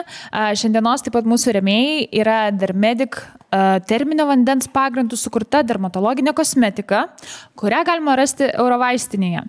Tai esu aš girdėjęs apie šitas priemonės, jos nėra labai brangios, kas yra labai gerai. Ir šiaip norėjau tiesiog trumpai pasakyti, kad jeigu norite turėti tikrai geras priemonės savo odos priežiūros rutinoje, tai būtinai reikia atsižvelgti, kokios yra sudedamosios medžiagos. Ir kartais jūs galite labai nustebti, kad, tarkim, tie visi luxury brandai kaip Lancome ar Chanel ar Estée Lauder, jie turi veido odos priežiūros priemonės, kurių medžiagos yra visiškai vienodos su daug pigesniais kremais, kurie ten, ar veido kitom priežiūros priemonėm, kurios yra vaistinėje galima įsigyti. Tiesiog ten labai privaryta daug visokių kvepalų, aišku, įpakavimų komunikavimas yra žiauriai brangus. Šiaip reklaminės visos tos kompanijos. Jo, marketingas ir visa kita, ir iš tikrųjų ten yra visiškas palyginus su tuo, kad gali daug pigiau gauti dar geresnį produktą, kuris nėra privarytas ten visokių ekstraktų ir nereikalingų medžiagų ir kvapiklių, kurie dirgina odą. Tai va, čia vienas iš tų variantų ir tikrai nėra brangi kosmetika dermatologinė ir čia būtent Dermedic Linum Emollient linija ir jinai yra su linų semenų aliejumi ir jis skirta turintiems sausą atopinę odą. Tai ši linija tinkama žiemai, kai odai reikalingas papildomas apsauginis barjeras. Žodžiu, labai drėkina odą, nes daugeliu žmonių labai ypatingai žiemą, va čia kai šalčiai buvo šerpetoja oda ir tikrai sunku rasti tą gerą drėkiklį. Tai va, šita linija būtent tam skirta. Ir jinai būtent ypatinga tuo, kad ją sudaro priemonės emolientai. O emolientai tai yra drėkinamieji kremai, sustabdantys vandens netekimą iš viršutinio odos sluoksnio, vadinamo epidermiu. Ir tai padedantis palaikyti odos drėgmę. Tai daugumos emolientų pagrindas yra įvairūs aliejai, kurie odą padengia savotišką plėvelę, neleidžiančią per viršutiniuose odos sluoksniuose esančiai drėgmiai palikti organizmą. Ir šiaip būtina naudoti veido kremą pabaigoje visos rutinos, kad užtvirtintų ir kad tą drėgmę sulaikytų ir visas tas priemonės, kurias prieš tai naudojate, tai visada žinokit, kad veido kremas eina pabaigoje. Nu, aišku, po to ir sunscreenas, tai va. Ir yra ir kita linija, tai Linum Emollient Baby, kurią mėgsta mamos ir jeigu mama nori naudoti standartinę produktų liniją, reiktų tada žinoti, kad jį tinkama vaikams nuo 3 metų. Tai Baby linija iki 3 metų, o ten paprastą liniją jau galima naudoti vaikams nuo 3 metų. Taip. Ir šiaip yra faino visai opcija, dabar galima paskambinti specialiau Eurovaistinės telefonu ir gauti konsultaciją. Jeigu iš vis nežinote, nuo ko pradėti, jeigu nežinot, kokią jūs naudojat prieš tai kosmetiką ir norit keisti savo visą odos priežiūros rutiną, tai galite pasiskambinti ir ten specialistai jums pakonsultuos, kaip galite pradėti rūpinti savo odą visai kitaip. Šiaip net jų website yra toksai, tokia, nežinau, čia rubrika, ne rubrika, kur tu paspaudi ir tave iš karto sujungia susirašinėti su konsultantu. Taip. Tai esu vieną kartą išbandžiusi, ieškojau kažko nusipirkti, tiesiog lūpų vazeliną gerą. Ir visus, kuriuos bandžiau, nei vienas man netikdavo. Ir galvoju, davai, parašysiu. Ir aš parašiau jiems ir man gal ten kokias 3 opcijas davė, nusipirkau, ir iš tikrųjų tai, ko aš prašiau, pagal tą kainą, pagal viską, man atitaikė tuos, kad iki šiol aš juos naudoju. O pavyzdžiui, kad liečiant dabar, kai yra šalta, tai pavyzdžiui, aš pati pastebėjau ant savo vaikų, kad labai sausėja oda. Ir irgi jau čia buvo, kad ėjom pas dermatologus, nes tikrai labai stipriai sausėja oda, ypatingai pas mano mažąją. Tai pasakė, pavyzdžiui, kad kai jūs maudotės, svarbu pasirinkti gerą prausiklį vaikui ir reikia maudytis ne karštame vandenyje, ne karštame duše, o turi būti drungnas vanduo ir labai trumpai, ten iki 5 kažkokių minučių ir vos tik išlipus iš dušo, šiek tiek nusausinti ir iš karto teptis emolientu. Tai kol dar drėgnas kūnas. Ne visiškai kur lašiukai, bet tiesiog labai mažai nusausinį ir iš karto kad emolientu. Tai va, puikus patarimas. Ačiū labai Dermedic kosmetikai, kurią galite įsigyti Eurovaistinėje. Taip. Ačiū labai. O mes einame prie mūsų kitos rubrikos. Čia galėtų tradicinė kažkokia būti, kas kažkiek laiko, žinai, ką po metų atsakytume, jeigu dar išgyvuosime metus laiko. Čia man labai faina, kad žmonės tiesiog tokių paprasti klausimai buvo, kas jiems yra įdomu. Tai pavyzdžiui, nežinau, moterys, ar jūs dažot plaukus? Tiesiog paprastas atrodo moteriškas klausimas, kas mūsų auditorijai yra įdomu ir ten kartais nereikia kažkokio labai ultra stipraus klausimo, o tiesiog žmonėm aktualu labai paprasti dalykai. Tai ir pradėkime. Aš dažus plaukus visom į vaivorykštę. Ar esu susukniusos plaukus su dažais? O, aišku. Kai buvo mano šviesus plaukai, tai tikrai labai gerai ten nudažė ir aš tikrai naudojau priemonės reikalingas, bet ką. Tavo šiaip, žinai, kai yra tamsus plaukai nuo tamsių. Tikrai paveikė mano plauką ir dabar atsigavinėjai. Jie dabar jau ilgą laiką labai nedažiau, nes man po to perdažė, kadangi tamsią spalvą, tai nuo to laiko aš nedažiau plaukų. Čia buvo prieš 1,5 metų, prieš 2 čia. Bet tai labai gerai pataikė su spalva. Jo, labai gerai atitaikė, tai dabar kaip ir natūraliai yra, jau atauga. Aš nežinau, žinokit, bet dabar aš nieko nedarau su savo plaukais, ypatingai spalvos atžvilgiu, tai Tiek galiu pasakyti. O anksčiau buvo tokia mada, reikia dažytis ombre. Reikėjo. Nu ir aš kažkaip visą laiką būdavau tokia naturalistė, iš vis net nesidažydavau šaknų. Nu, davai, sakau, nudažom tuo ombre, labai aš irgi noriu.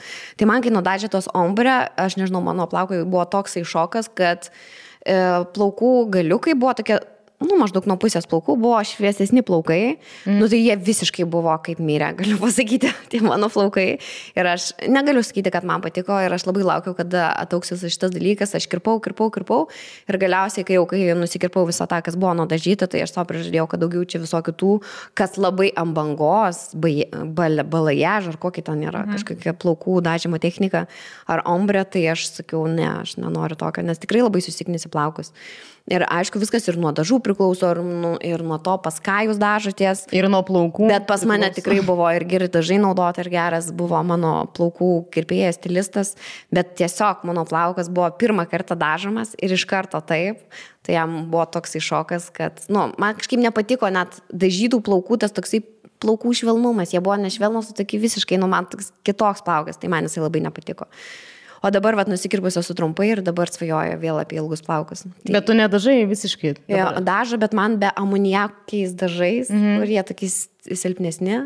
Tai galiu pasakyti, įsitikinau, kad ko neturi, visą laiką to nori. Tai turi ilgus plaukus, svajoja apie trumpus, turi trumpus, svajoja apie ilgus. Aš akivaizdžiai dažau, kaip matote, esu blondinė, kokia nesu, esu šiaip lietuviška pilkė, taip turbūt įvardinčiau.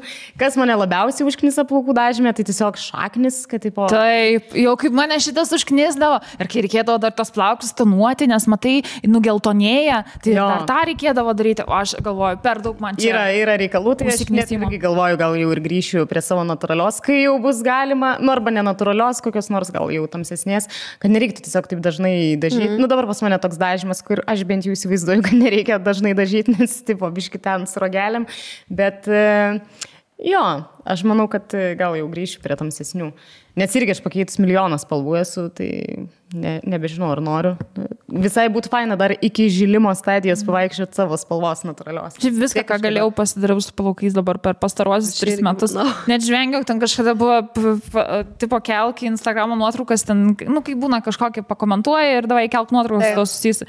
Ir aš keliu iš tų skirtingų laikotarpių ir žmonės net rašo, sako, Katleris kaip buvo, tai buvo toks pats, o to, tai visi plaukai skiriasi kiekvienoje nuotraukai, žinai, nes tai trumpi, tai geltoni, tai ilgi, tai trumpi, tai su grifka, aš, nu, žodžiu, viską išbandžiau, tai aš dabar tiesiog noriu, kad būtų taip, kaip yra dabar. Man patinka. Gerai, antras klausimas, kurį mums uždavė. Jeigu būtumėte savo pačių darbdaviai, dėl kokio bruožo save atleistumėte? Kad vėluoju visą laiką visur. Aš irgi turiu šitą bruožą, bet nemanau, kad esu verta atleidimų. O aš turiu tokį bruožą, kad į susitikimą atvažiuoju gerokai anksčiau, galiu ir valandą anksčiau atvažiuoti, man svarbu nepavėluoti. Nu šaunuolė, jie. Nu man tai patinka, kai Ieva pasako, kad jinai viską konkrečiai skirtingai daro negu mes. Tai mes visos skirtingos. Taip, man patinka. Nes jeigu visus sakytų, kad vėluoja, būtų neįdomu. Taip, o aš kitą dar ką turiu, už ką irgi turbūt save, nu ne tai, kad atleisčiau, bet nu aš turiu šitą, kad aš kartais, pavyzdžiui, galiu nekelti ant telefono, neatrašyti mailus ar ten žinutės. Man yra visiškai normalu, kad lygiai tas pats. Atrašyti žinutę aš galiu po 3 dienų. Tai už tai labai gerbiu savo dar žmonės, kurie su manim bendrauja ir sulaukia to mano atsakymą. Nu aš tiesiog... Aš prašiau tavęs 2 mėnesius išrašyti sąskaitą faktūrą. Jo, tai čia šitas jau seniai visiems žinomas faktas, kad ir to daryti. Aš lygiai tą patį turiu, bet kas susijęs su darbu, tai bandau atsakinga labai būti. Gal tai, kad aš pasilieku viską... Nu, ne tai, kad paskutiniai minutį, bet bandau kuo ilgiau pratemti. Žaidži su ugnimi šiek tiek. Jo, dirbti tą dalyką, žinai, padaryti, kurį reikia, žinai, kad padaryti ir čia yra deadline ir panašiai, tai aš pratemsiu kuo ilgiau, kad po to stresuosiu, aišku, belia kaip, kol padarysiu, žinai, ten paskutiniam minutėm ir siūsiu. Tai va, aš irgi esu visiškai the last minute žmogus, galiu savaitę laiko apie tą darbą galvosiu, kaip čia parašyti, kaip geriau man jį parašyti, bet jį pradėsiu rašyti, kai jau aš jausiu tokį vidinį kažkokį nerimą, kad aš jau galiu nespėti jo parašyti. Taip. Aš tik tada pradėsiu ir tada žiauriai stresuosiu, nervuosiuosi, verksiu, nu visiškai. Ir manau, dar aš turiu tokią savybę, kad jeigu dirbčiau pas kažkokį griežtą darbdavį, kad žinau, kad labai yra aktualu šiom dienom ir sako, kad darbdavys nenori priimti moters, kuri yra su vaikais, nes žino, kad taip, jinai labai daug darbo dienų praleis, nes ypatingai kol maži vaikai, jie nuolat sirgs ir taip toliau. Tai aš manau, irgi papulčiau į šitą, nes jeigu mano vaikas serga, tai niekados nei močiutei ten niekam nesu palikusi sergančio vaiko, nesloguojančio, nes aš beprotiškai dėl to stresuočiau ir tikrai dėl to praleidinėčiau darbo dienas. O šiaip norėjau paklausti, koks jūsų experiences, jūs vis tiek prieš visą šitą, ką mes darome dabar, prieš savo veiklas dabartinės, jūs dirbat įvairiausius mano darbus, ne pagal profesiją. Tai koks jūsų backgroundas darbų, kokius keisčiausius darbus gal dirbat, arba kokių gal turite įdomių istorijų iš tų darbų, ar šiaip ką dirbat anksčiau, kai dar nepriėjom savo profesinių dalykų? Mano pats pirmas darbas, iš kurio aš gavau, aš atsimenu 50 litų, dar tada buvo litais, tai buvo prie vieno klubo dalinau skrajutes. Čia dar aš buvau studentė, bet kažkaip labai gerai su klubo savininku sutarėm ir jisai sako, reikia man čia merginų, kurios taip galėtų padaryti. Sako, gal galėtum surasti. Sakau, aš tą galiu padaryti, čia ką žinau, dalintis skrajutes labai faina, bendrauju su žmonėm, ta prasme, viskas faina. Tai buvo mano toksai, pasimėjau draugį ir mes ėjom dalintis skrajutes, tai buvo toks mano pirmas darbas. O tada aš esu dar dirbusi administratorė su rinkos tyrimais. Šiaip, kai buvau universitete, mano pati nemėgstamiausia paskaita ir buvo paskaita apie rinkos tyrimus, kas ten kaip darosi, formulės ir tai toliau. Ir aš kažkaip galvodavau, taigi aš niekados tokio darbo nedirbsiu, kam čia gilintis. Ir kas juokingiausia buvo, kad pirmas darbas, toks normalus darbas, kurį dirbau, ir buvo tas, kur aš studentė galvojau, kad aš šito darbo niekados nedirbsiu. Nežinau, kaip tai papuolė, atsidūriau įmonę, kuri atlieka rinkos tyrimus Lietuvoje. Tai buvau administratorė, viskas buvo, manau, man kažkaip patiko, bet po tų 3 mėnesių labai direktorius buvo toks buvo dirikas, kur aš dabar galėčiau įvardinti, kad toks dirikas tikrai negali būti.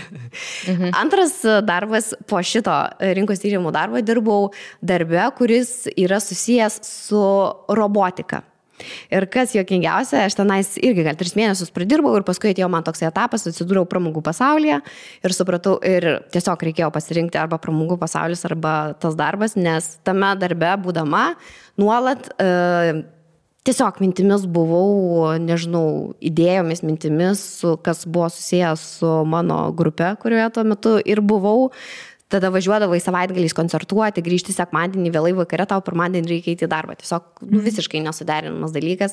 Ir mintimis, visa jėga tu turi būti ir darbe. Ir tada jau prasidėjo ir kažkaip daugiau koncertų. Ir tau žiūri, kad reikia išeiti iš darbo. Tai gavosi taip, kad nebedirbau tame darbe. Ir kas dabar juokingiausia, kad mano vaiko pats mėgstamiausias būrelis yra tas būrelis, kurį ta įmonė, kurioje dirbau, paleido būrelius vaikams, robotikos būreliai. Ir dabar mano vaikas lanko tos įmonės būrelį ir čia jo mėgstamiausias būrelis. Tai toks labai mažas pasaulis atrodo. Tai čia mano visi šitie darbai. O paskui prasidėjo pramogų pasaulis, pop muzika, tada išėjau į motinystę ir tada atsidūriau darbe, kuris susijęs su socialinė medija. Ir kažkada čia pagalvojau, kiek jau metų, kai aš uždirbu iš Instagramo, tai yra 6 metai. Tai 6 metai gaunu visiškai pinigus iš Instagramo. Tai toks mano backgroundas. Puikus backgroundas, tokie ganėtinai skirtingi. Labai skirtingi. Mano, aš nežinau, ar čia keistas, gal net nežinau, ar žinot šitą faktą apie mane, kad aš esu dirbus barista. Aš irgi esu barista dirbu. Prašau. Įdomu, kas būtų, jei susikautume prie kavos aparato, kurį geriau tą putą išplaktų. Tai, aš nedirbau ilgai tenai, bet tikrai mokėjau ten ir iš pieno išpilti širdelę. Taip pat mokėjau lapelį. Taip. Ir viskas. Bet man iki šiol... Lietuvoje čia dirbai? Jo, Lietuvoje. Aš kai nestudijavau, ten metus nusprendžiau, mečiau vienas studijas, tiesiog padirbti. Tai ir tą baristą dirbau, paskui tiesiog padavėją dirbau. Nežinau, ar buvau labai gera, bet sapnuodavau tuo metu tikrai jau tokius mini košmarus, kaip ten presuoji į tą kavą, į tą kapsulę. Ir, žodžiu, nežinau, ar buvo labai man fainas tas, man padavėja gal labiau patiko dirbti, nes daugiau kažkokio bendravimo, o ten toks biškai aparatas jaučiausi truputėlį. Bet dabar turbūt jau nebepadaryčiau su to aparatu kavos, manau. O paskui dirbau pizzerijoje, Mambo pizzai, jau nebėra šito dalyko, man atrodo. Nu, labai darbovietė. Taip.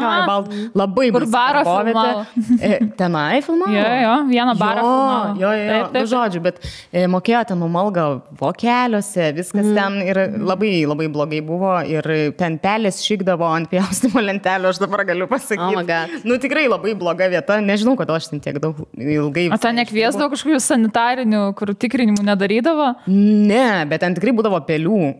Ir žmonėms maistas servando klasika. Bet ten ir neskanų būdavo, aš atsimenu, esu kelis kartus valgęs, bet toks kažkoks. Nu, bet man tada buvo faina, nes tiesiog čia tokia nauja patirtis ir taip toliau aš net negalvau, kad kažkas ten nėra iki galo gerai, bet labai pikti ten visi žmonės buvo, tai picų kepėjai, tai... Žiauriai pikti, picų kepėjai, nežinau, vienas mane žos kepė, kas aš tau šuo, ko tu čia reikia ant mane. O tu padavėjai ten darbai? Jo, kur toks, nu tiesiog nuolatinis stresas, nuolatinė įtampa, kur ten reikalavimai būdavo kaip restorane iš mūsų padavėjai, kad vienu metu tipo, visiems turi ateiti patiekalai. Nu, nes toks, kad atseit, jeigu ten užsisako kažkas ten 4 skirtingus, turi jie vienu metu ateiti ant stalo ir tu ten matai, kaip ten pica šala, ta kotletas dar nepadarytas ir tiesiog jauti milžinišką stresą dėl to, nes ten ant tavęs visi klientai, nu aišku, kad atsigroja, nu čia visi žino, kas dirbia tokį darbą, tai... Atsimenu, vieną kartą buvo tokia moteris violetiniais plaukais, kuri mane išsikvietė, kad salotas yra plaukas ir jis buvo violetinės spalvos. Ir aš norėjau sakyti, čia jūsų plaukas, bet žinoma, kad sakiau, atsiprašome labai, ten mūsų kaltė. Nu, žodžiu, tai toks buvo laikas, o paskui, kai pradėjau jau studijuoti, tai buvo ir tokių pavienių darbų, nu, manau, kad visi ten jauni aktoriukai, kaip dažnai mus vadindavo, tada yra praėję per visokius, kai renginiuose, ten kažkokiuose dirbi asistentų to vadinamo, kur ten dideli ten visokie įmonių, ten valiai, taip toliau, tu ten už visokius žaidimukus, bajeriukus ten atsakingas, nėra tekę iš tikrųjų dirbti ten su, ar ten kalėdų senelio ten tą padėjėją, ar ten su kažkokiu labai kostiumu, Elzos ar kieno nors dar, bet yra, atsimenu, tekę vienus naujus metus, nu, kaip vesti, ne tai, kad kartu aš buvau irgi asistentė, kur tiesiog ten atneša žaidimam, ten kamoliukus kažką ir ten toks likęs, nu, keisti tie nauji metai, nes ten tiesiog kažkoks irgi ar įmonės, ar kažko balius kažkiam restorane buvo, kur ten visi žiauriai prisigėrė tie dedai ir ten, žinai, tu asistentė ir mergikė, ten einam pašokti, nu ir toks. Tai realiai tokios ir patirtis, paskui jau buvo visi su profesija darbai susiję. Tai.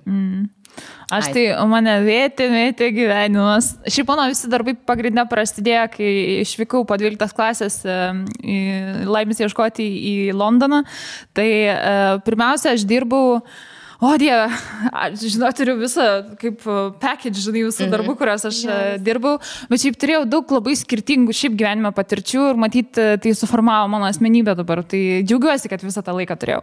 Žodžiu, kai aš atvykau į Londoną, man reikėjo labai greitai susirasti darbą, nes aš su savimi, kaip sakiau, turėjau 200 ar kiek ten svarų ir aš įsidarbinau Subway'ui. Ir jis buvo tokiam Finsbury parke. Ten toks biški Dodži rajonas tikrai. Balas Subway'us, tai čia yra sumuštinių. Taip, mes irgi turim Subway'ų. Jo, sumuštinis dariau. Ir aš ten įsidarbinau ir buvo mano iš vis, kaip įsivaizduoju, iš mažo miestelio atvykau tenai ir ten, nu, pagrindė visi, žinai, buvo arba emigrantai tipo atvykę ten, arba jodukai dirbo, žinai, ten pakistaniečiai. Ir man buvo visiškai variety žmonių, kur, nu, prieš tai, nu, nebuvau susidūrus gyvenime, žinai, jau man čia buvo toks biški kultūrinis šokas. Taip. Ir šiaip tas rajonas Dodži, dėl ko, nes labai daug ten irgi jodukų gyvena. Aš nei rasistiška, čia noriu kažką pasakyti ir ką. Tiesiog ten ateidavo labai daug vyrukų tokių ir tokie, žinai, kur, tipo, ale reperiai. Nu, tokie, žinai, tipo, kur, nu, ta prasme, apsirengę taip ir ten garsiai tas kolonėlės pasiimdavo, garsiai tam Subway'ui leisdavo savo tą muziką, žinai. Man čia yra fenomenas. Ir kas liūdniausia, kad jiems patiekdavo į tos muštinius, jie valgydavo vidui ir jie šiukšlės taip demonstratyviai mėtydavo, va taip, va, tau ant žemės, kad, nes tu žino, kad tu prieisi ir tu turėsi surinkti viską nuo pačio, žinai. Tai buvo toks laikotarpis ir aš taip keikiau tą darbą, aš iškentėjau tenai 2 savaitės, nes tikrai buvo labai žiauri aplinka ir auditorija, žinai, ir aš jau ten pradėjau biški bijoti, nes ten būdavo prisikabindavo, kažką jau pasakydavo, užmesdavo, žinai, bet išmokau daryti biltį sumuštinį. Aš norėjau klausti. Jo, aš šiaip galiu sakyti, populiariausias sumuštinis būdavo su tunu. Visi mėgdavo su tunu valgyti sumuštinis, jo. Bet išmokau ten duoną kepti, ten visada, ar jūsų sūris pataustintas ar ne, nu ten, tipo, žodžiu.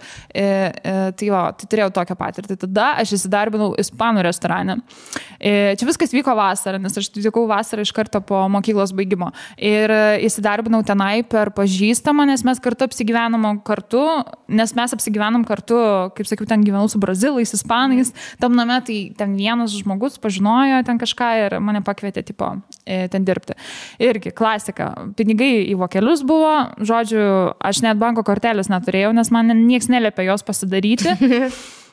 Tai man viską mokėdavo grinais ir aš ten dirbau ir tas restoranas buvo turko, bet jis tai ispaniškai tai padarė, bet turėjo ten tokių ir turkiškų humusas būdavo, nu tokie, žinai, ten pita bread ir panašiai. Ir ten prasidėjo, aš ten padirbau, man atrodo, metus laiko ir ten, wow, visko buvo dramų visokių, aš susiradau draugų, ten Rusės kelios dirba, tokia Svetlana dirba. Ir, žinai, nu, turėjau kažką, bent jau kažkas artimo mano žinai, patirčiai, ką aš Lietuvoje išgyvenau jo Svetlaną. Ir žodžiu, buvo smagu, nes ten labai daug ispanų dirbo, meksikiečių, žinai, dirbo ir man pramokau net ispanų kalbos, žinai, o virtuviai visi turkai dirbo. Tai prasme, šefai buvo, achujieni galiu pasakyti, mes labai su jais gerai sutarėm. Tai man kaip, kiek man ten buvo, 18 metų, tai man buvo labai gera patirtis, nes tiesiog mokiausi anglų kalbos taip, mokiausi bendrauti su žmonėm ir ten visada ateidavo tie, žinai, klientai, kurie jau, nu, ateina kiekvieną dieną pusryčių, pavyzdžiui, pavalgyti tie, kurie rajone. Beje, kai dirbau tenai, ten tas rajonas buvo Stoke Newington, tai aš vieną kartą mačiau Harry Styles su savo panatometinė, tokia blandinka. Tai jie net rinkosi ar eiti į mūsų restoraną, ar kažkur kitur eiti, tai jie ten kažkur netoli gal gyveno, nežinau, nes dažnai vaikščiodavo tipo aplinkui, tai esu mačius. Tai va, tai man ten patiko, nes buvo visiškai kita, nebuvo jokių lietuvių, aš nemačiau, visiškai kitas pasaulis, žinai, man buvo. Ir aišku, būdavo tų visokių situacijų. Man būdavo tada didžiausias pasiekimas, kad aš galėdavau servinti didelį stalą. Jeigu ten koks nors vakarėlis susakytas ir tu ten neši puodas, ten mokiniesi, kiek tų lėkščių gali išdėlioti ant rankų, žinai, ir tipo varai. O varydavai kiek lėkščių, kad net... Aš galėdavau 3 pasidėti čia ir 2 dar galėdavau pasidėti. Wow. Nes jeigu 3 jau dėčiau, jau kribėčiau, žinai, nes reikėdavo kažkaip sureguliuoti. Tai jo, ten mokinomės kiek lėkščių dėti ir tikrai žiaurias valandas dirbdavau, ten po 11 valandų visko per naujaką dirbau per visas kalėdas, nes turkam apšė vienodai tos kalėdos.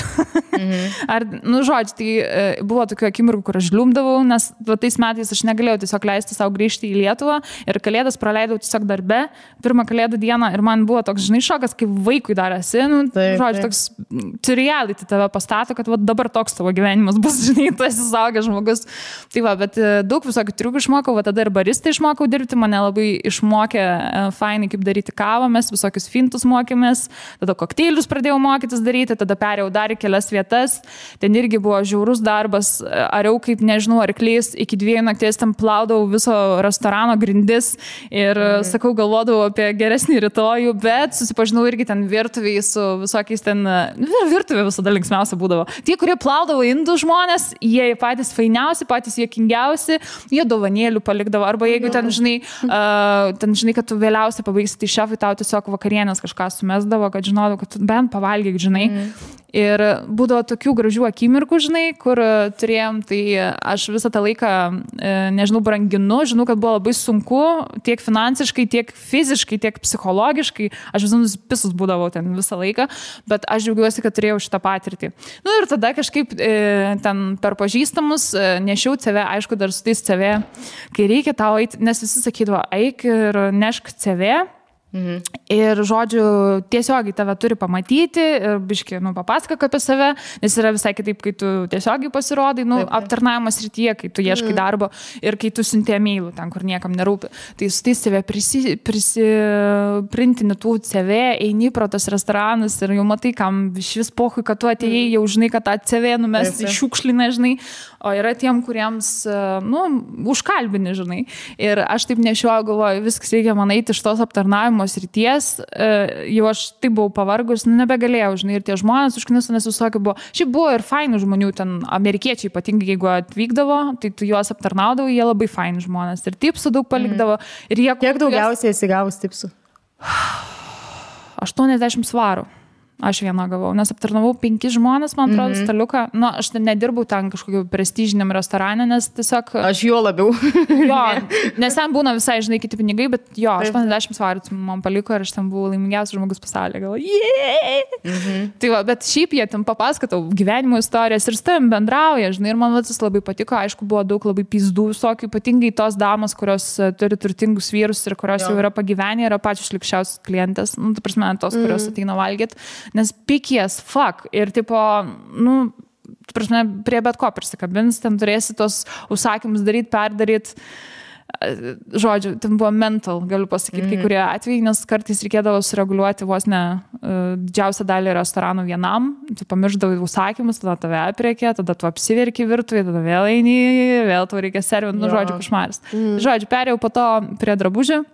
Ir įsidarbinau Ted Bakerį ir čia turbūt buvo man smagiausias laikas, kurį turėjau, kai buvau, nu, labai jauna.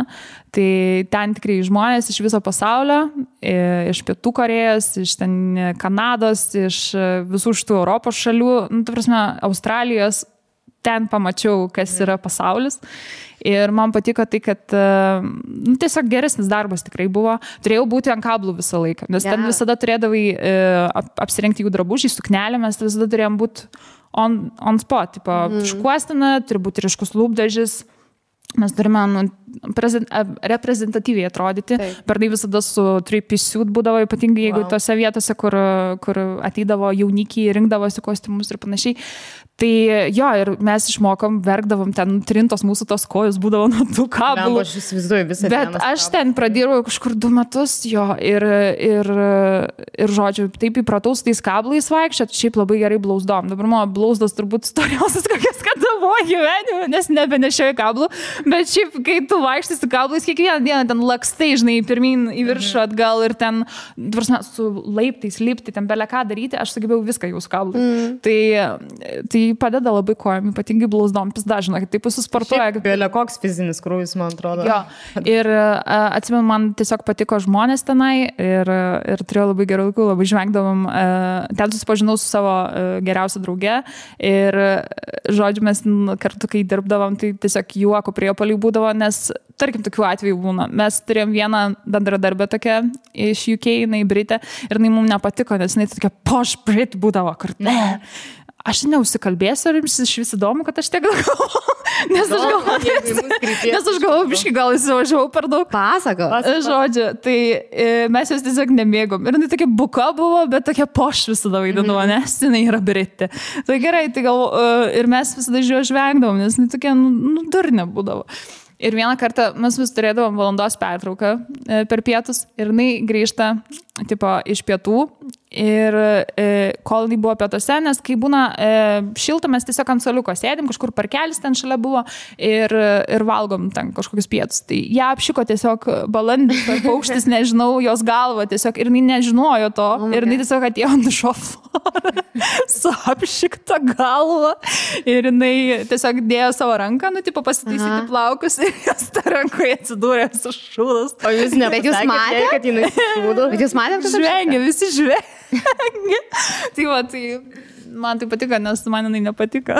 Labai juokinga, kad jai taip atsitiko. Bet čia geras ženklas, kai apšika balandis. Nu, nežinau, čia labai geras, bet tuo metu labai juokinga buvo. Ir atsimenu, buvo tokia indų šeima atėjus ir mes antram aukšte dirbam ir antram aukšte yra moterų skyrius. Ir ten tiesiog senukas atėjo indas ir jisai pamatė daug tų botų, nu čia batų, guminių batų. Ir buvo ir tamsių tenai ir jisai pagalvojo, kad čia vyriški, žinai. Ir jisai atsisėdo ir pradėjo matuotis tos batus. Ir svarbiausia, jam koja įstrigo į tą batą. Atėjo jo anūkas, pradėjo tempti iš to batą.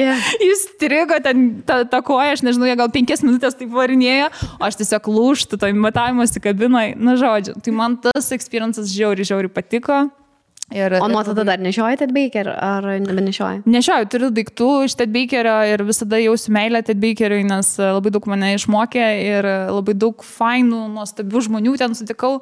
Tai va, ir po to nusprendžiau grįžti į Lietuvą. Tai kai buvau į Lietuvą, kai grįžau, tai irgi, kai pradėjau studijuoti, įsidarbinau čia keliose, dirbau drabužių parduotuvėse ir batų. Jo, aš dirbau daug darbų. Gedimino 2 dirbau, tada dirbau iš vis Desigual Akropolį, dabar jau mačiau nebėra. Atsimenu tą pardį. Jo, ir Fam Club nedirbau. Aš net ten dirbau. Jo, aš daug darbų dariau. Ir kur aš dar dirbau, reikia pagalvoti. Neatsimenu jau. Ne, tada jau prasidėjo mano profesiniai dalykai. Bet, žodžiu, šitus jo darbus pagrindę dariau. Žodžiu, viską dariau. Aš visada norėjau dirbti. Nu, ta prasme, kad ir aš supratau, kad aš studijuosiu, aš vis tiek privalau dirbti, privalau save įsilaikyti. Prieš tai buvo irgi visą laiką atidirbau. Nežinau, aš tiesiog pripratau prie to, kad man reikia dirbti, žinai. Ir taip ir gavosi. Bet, sakau, daug patirčių turėjau. Labai smagu prisiminti, dabar man visas ta nostalgija grįžo, žinai. Man vis tiek tas batas ir anūkas bandantis jį nuimti. Jo, pavyzdžiui, tai buvo labai įdomu, kartais ateidavo zviesdos, bet aš niekada papuldavau tenai, kai jie ateidavo, aš dažnai aptarnaudavau beje stilistę pagrindinę X Factoriaus UK, kurie ateidavo ir surinkdavo drabužius atlikėjams ir tada, kai tu žiūrėdavau X Factorių, matydavau, kad Ted Baker yra kažkas susidėjęs ir aš padėjau tai išrinkti. Tai būdavo labai smagu. Ir mano turbūt didžiausias pasiekimas tenai, kol dirbau Ted Bakerį, tai mes aptarnavom su drauge Meksikos First Lady. Jo. Jinai matos, kad telenovelių turbūt žvaigždė buvo, nes tokia graži moteris ir jinai su sese buvo ir apačioj buvo apsauginiai ir mes nesupratome, kad apsauginiai, mūsų parduotuvės apsauginiai ir pasirodo, kad ten buvo jos asmeninė apsauginiai ir kol jinai viešėjo Londone, slapta tipo norėjo apsišopinti ir jo, mes su ja bendravom 2 valandas, ten pusę parduotuvės nusipirko. Tai žiūrėk, tai kai tokia žvaigždė ateina į jūsų parduotuvę, būna uždaroma parduotuvė? Nedaro tokių dalykų, bet pas mus nėra tokia, žinai, žvaigždės tai eina ten, kur yra jau visiškai luxury, ten Prada, žinai, Chanel ir panašiai Dior. Aš kažkada bandžiau į Versace's įsidarbinti. Man buvo, man atrodo, 20 tada jo. Ir aš praėjau ten tuos visus interviu, nes ten, stages yra, kur tu nueini. Ir aš paskutinį atėjau interviu, tie būna regional managers, kur jau nuo jų viskas priklauso. Ir buvo toks vyras, gan pagyvenęs, ir aš su jo pašnekėjau. Ir jis tai toksai sako, tu man patinki, bet sako, tu esi per jauna, tu negali būti šitam darbe, nes tu esi tipo per jauna. Dar nesupranti daug dalykų, nemokėtum tipo su klientais tokiais bendrauti, nes ten jau tipo posh people renkasi, žinai. Nu, tai va, toks mano bandymas buvo, taip nesidarbino tą Versace. Bet žodžiu, nuo tada man pradėjo patikti mada, kai Ted Baker įsidarbinau, pradėjau labai įninkti į tą visą pasaulį. Gerai, o tai kai grįžai į Lietuvą, kaip atsidūrė ofise? Pradėjau studijuoti ir pagal savo studijas, nes mano vienas grupiokas jo pasakė, kad yra small talent, taigi aš dirbau, tai mano grupiokas pasakė, kad yra vieta ir tu, applying tipo. Nes jisai kažkur kitur, jis į notariatą išėjo, man atrodo. Ir aš applyinau, bet nieko nesitikėjau, žinai, nes aš buvau iš vis ten antro kurso pradžia man buvo, tai iš vis tokių pacūkų nieks teisinį darbą, come on, nieks nesamdo, tai bet aš praktiką atlikau, taip nuoširdžiai 3 mėnesius, tada mane pasamdė, kad dirbčiau jau pas juos. Tai aš buvau ten teisininkų asistentė, tada junior lawyer, ir taip krilau, kol bankrutavo Small Planet. Šiaip man ten labai patiko dirbti, iš tikrųjų. Man ten smagiausia vieta turbūt. Norėjau klausti, kokia pati smagiausia. Jo, ten smagu, ten buvo labai jaunas kolektyvas, labai direktorius patiko, Kristijonas Kaikaris, labai nuostabus žmogus. Ir šiaip man vaibas ten patiko, labai buvo šiuolaikiška įmonė, kaip lietuvių, žinai, kaip būna. Tai labai, ir manau, kad daugelis pasilgsta Small Planet, tai kažkas žiūrit, kas ten dirba, tai linkėjimai. Ir manau, kad visi pasilgsta tos įmonės. Labai gaila buvo, kai bankrutavo. Ir šiaip, blemba, kelionės už dyką gaudavau. Dabar negalėjau įskristi su tais skrydžiais, kuriais skrisdavo. Naudojasi? Jo, naudojausi. Kur buvai? Skridau į Antaliją ir skridau į Dubajų. Ir skridom dar su team buildingu į Graikiją. Tai va, tai per tiek laiko, kiek aš dirbau. Tai, va, tokie dalykai ir ten visada kiekvieną rytą vaisiai būdavo, kad sveikai visi maitintusi. Labai stengiasi dėl savo darbuotojų. Tai man žiauriai gaila, ta įmonė buvo nuostabi. Bet manau, kad yra ir kitų nuostabių įmonių Lietuvoje. Žodžiu, tai va, visa mano patirtis, visko buvo. Netrumpa. Aš labai džiaugiuosi, kad dabar esu, kur esu, einu šituo keliu ir man jis patinka. Tai va. Gerai, toliau. Kitas klausimas, tai kokią didžiausią baimę turite? Didžiausią, keiščiausią kažką apie savo baimę? Mano didžiausia baimė yra išprotėti. Nuo ko? Vienareikšmiškai. Tiesiog? Tai lose my mind. Aš šitą baimę turiu, nepasakyčiau, kad labai seniai, bet kažkada tiesiog aš esu patyrus kažką panašaus į tai, nes nebuvau ten kažkai išprotėjusi beprotė, bet tikrai buvo tokių momentų, kai aš, nesupratau, kai jauti, kad nesi atsakingas ir nebekontroliuoji, kas vyksta, nebesi atsakingas už savo mintis, už savo, ir tiesiog mano didžiausia baimė iš viso yra, ten, tarkim, susirgti kokią šizofreniją, bet tai, kiek žinau, nelabai jau yra įmanoma, kad išsivystytų, nes dažnai tai būna paveldimas dalykas ar kažkas, bet man tai yra baisiausia, kai tu nebeatskiri ten, tarkim, kas yra realybė, kas yra nerealybė, kai tu adekvačiai nematai situacijos ir kai, kai tu tiesiog nekontroliuoji, kas vyksta tavo smegenys. Čia man yra didžiausia baimė ir labai tikiuosi, kad niekada nebeteks patirti nieko panašaus tai ar dar kažko baisiau. Tai čia mano, nežinau, ar keista. Manau, kiekvienas racionalus žmogus turėtų to bijoti, bet gal kai esi pats su kažkuo dalinai susidūręs, tiesiog supranti, kad man tai čia yra tiesiog baisiausias. Man dar baisus dalykas Alzheimeris, kai tiesiog ateina laikas, kai tu nieko neatsimeni, neatsimeni net veidų, kad tai yra tavo vaikai. Va čia yra baisu. Jo, ir man atrodo, aš sakau, iš arti nesu mačius šitos ligos, labiau gal mano žinios remiasi ten kažkokių filmų žiūrėjimų, bet kiek mačius, kad vis tiek tau ateina tas suvokimas, tarkim, kad tu sergi to Alzheimeriu, nes vis tiek ateina tie prašviesėjimo kažkokie momentai, arba ten, kad kiekvieną kartą ten naujai tau pasako, kad ten, tarkim, tavo žmona yra jau numirus ir tu ten turi, žinai, 100 kartų per metus tą žinią išgyventi. Taip. Nes kiekvieną kartą vis per naujas turi su to susitaikyti, irgi baisu. Šiaip sakau, man visos dvasios ar ten proto ligos yra, man atrodo, daug baisiau už fizinės, ar ten už pačią mirtį kažką. Aišku, aš bijau ir ligų, ir numirt bijau. Aš bijau mirties, labai bijau. Dar kai pažiūrėjau tą filmuką Soul, taip, aš tikiuosi, kad taip yra, aišku, kad taip nėra. Kaip filmukė, bet labai norėčiau, kad tai būtų. Na, bet šiaip bijau, kad viso to pabaiga turbūt, žinai, kai tu miršti viskas, tai yra pabaiga. Viso tavo to, ką tu iki šiol nugyvenai, ką patyrai, ką išgyvenai, visko pabaiga, ką tu palikai po savęs. Ta prasme, nežinau, aš mirties visada bijojau, aš esu susidūrus su mirtim iš arti, tai labai bijau ir bijau net dėl tų žmonių, kurie liks su tuo, žinai, nes tu atrodo, kad tai tipo mirtis ir sako visada laikas gydo, viskas su tuo. Tu niekada neužmiršti artimo žmogaus, kuris mirė, žinai, visada išliks tavo atmintyje ir tu visada nešiosiesi šalia, žinai. Tai tas, kad kiti žmonės, aš tikiuosi, kad tai bus, kad ir mane nešiosis, kai aš mirsiu, bet tas, kad žmonės ką jaus po to ir kad tavo kaip esybės pabaiga, tavo kaip dvasios pabaiga, nors ten daugelis žmonių sakys, čia yra dangus ir pragaras ir čia reinkarnuotis galim. Nežinau. Šiaip turėjau pokalbį gerą su savo kolegė, tai įtiki reinkarnaciją, kad sako, kokia tada prasmė yra gyventi, jeigu mes nereinkarnuojame, žinai, neturime daug gyvenimų, žinai, nėra tam praeitų arba būsimų gyvenimų.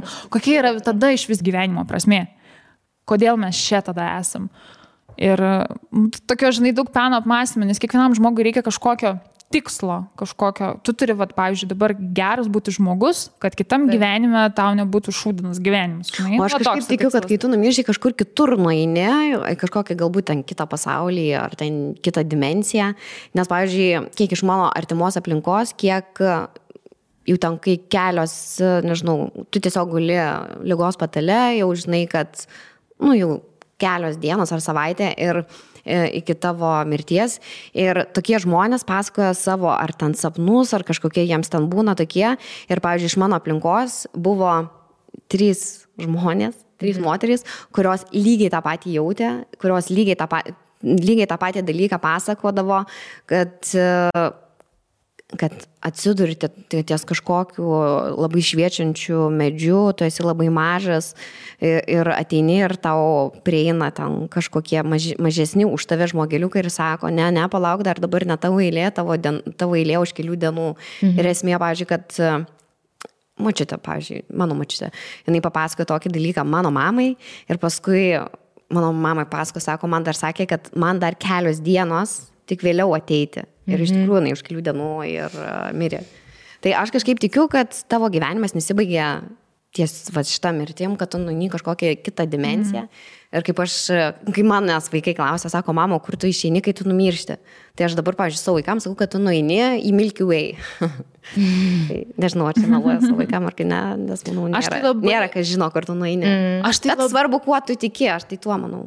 Aš labai norėčiau tuo tikėti. Labai norėčiau, kad visa tai kažkas, ar tu gyveni kitą gyvenimą, žinai, iš naujo reinkarnuojasi, ar kad kažkur kitur nueini. Aš labai norėčiau tuo tikėti, bet aš labai realistiškas žmogus ir aš manau, kad tai yra tiesiog pabaiga. Tu tiesiog kaip užmiegi į gilų miegą ir tai yra tiesiog juoda, šalta ir tu tiesiog nesupranti. Ne. Aš taip galvoju, kad yra tyrimai atlikti. Ne, bet iš tikrųjų aš tai 100% tikiu, kad mes nesam tik tai kūnas, ten mėsa ir kaulai ir tikrai tikiu, kad yra siela, ten dvasia, tu gali vadinti kaip nori, ar kažkokia sąmonė, ar kažkokia bendra sąmonė, kur arba visi ten paskui susijungia į ją, ar tai yra Dievas, ar tai bendra kažkokia jėga, nežinau, bet yra tikrai faktas tas, kad kai žmogus numiršta, jisai tą sekundę, kai miršta, jisai palengvėja 23 gramais. Taigi siela sveria 23 gramus. Čia gali būti bullshitas, čia gali būti nesąmonė, bet aš renkuosi tikėti šią informaciją. Ir, aišku, jeigu taip galvoju, kodėl dvasia iš viso, ar ten siela turi kažką sverti, kai taip pagalvoju, nežinau, kodėl turi sverti. Bet net jeigu ir nesveria, net jeigu tai, sakau, ir nėra tiesa, aš tai tikiu tikrai, kad yra kažkokia, mes tikrai nesam tik tai kūnas. Aš irgi taip tikiu. O šiaip, kaip aš ir sakiau, kad visas šitas mūsų podcastas man asmeniškai tai kaip terapija. Tai, kalbant apie mano baimę, tai aš turiu šitą baimę nuo vaikystės, bet aš kažkaip niekados anksčiau nebuvau išsigryninus, kad aš turiu tokią baimę. Tiesiog aš labai rūpintausi savo sveikatą. Jeigu kažką pajausdavau, kad man skauda, aš visą laiką kažkaip iškarbėgdavau pas daktarą ar ten tirtis, nes aš kažkaip tikiu, kad jeigu tau ten, nežinau, nuolat skauda kokį pilvą, tai reiškia ne veltui ir kad, tu turi tirtis, nes tam turi būti kažkokia priežastis.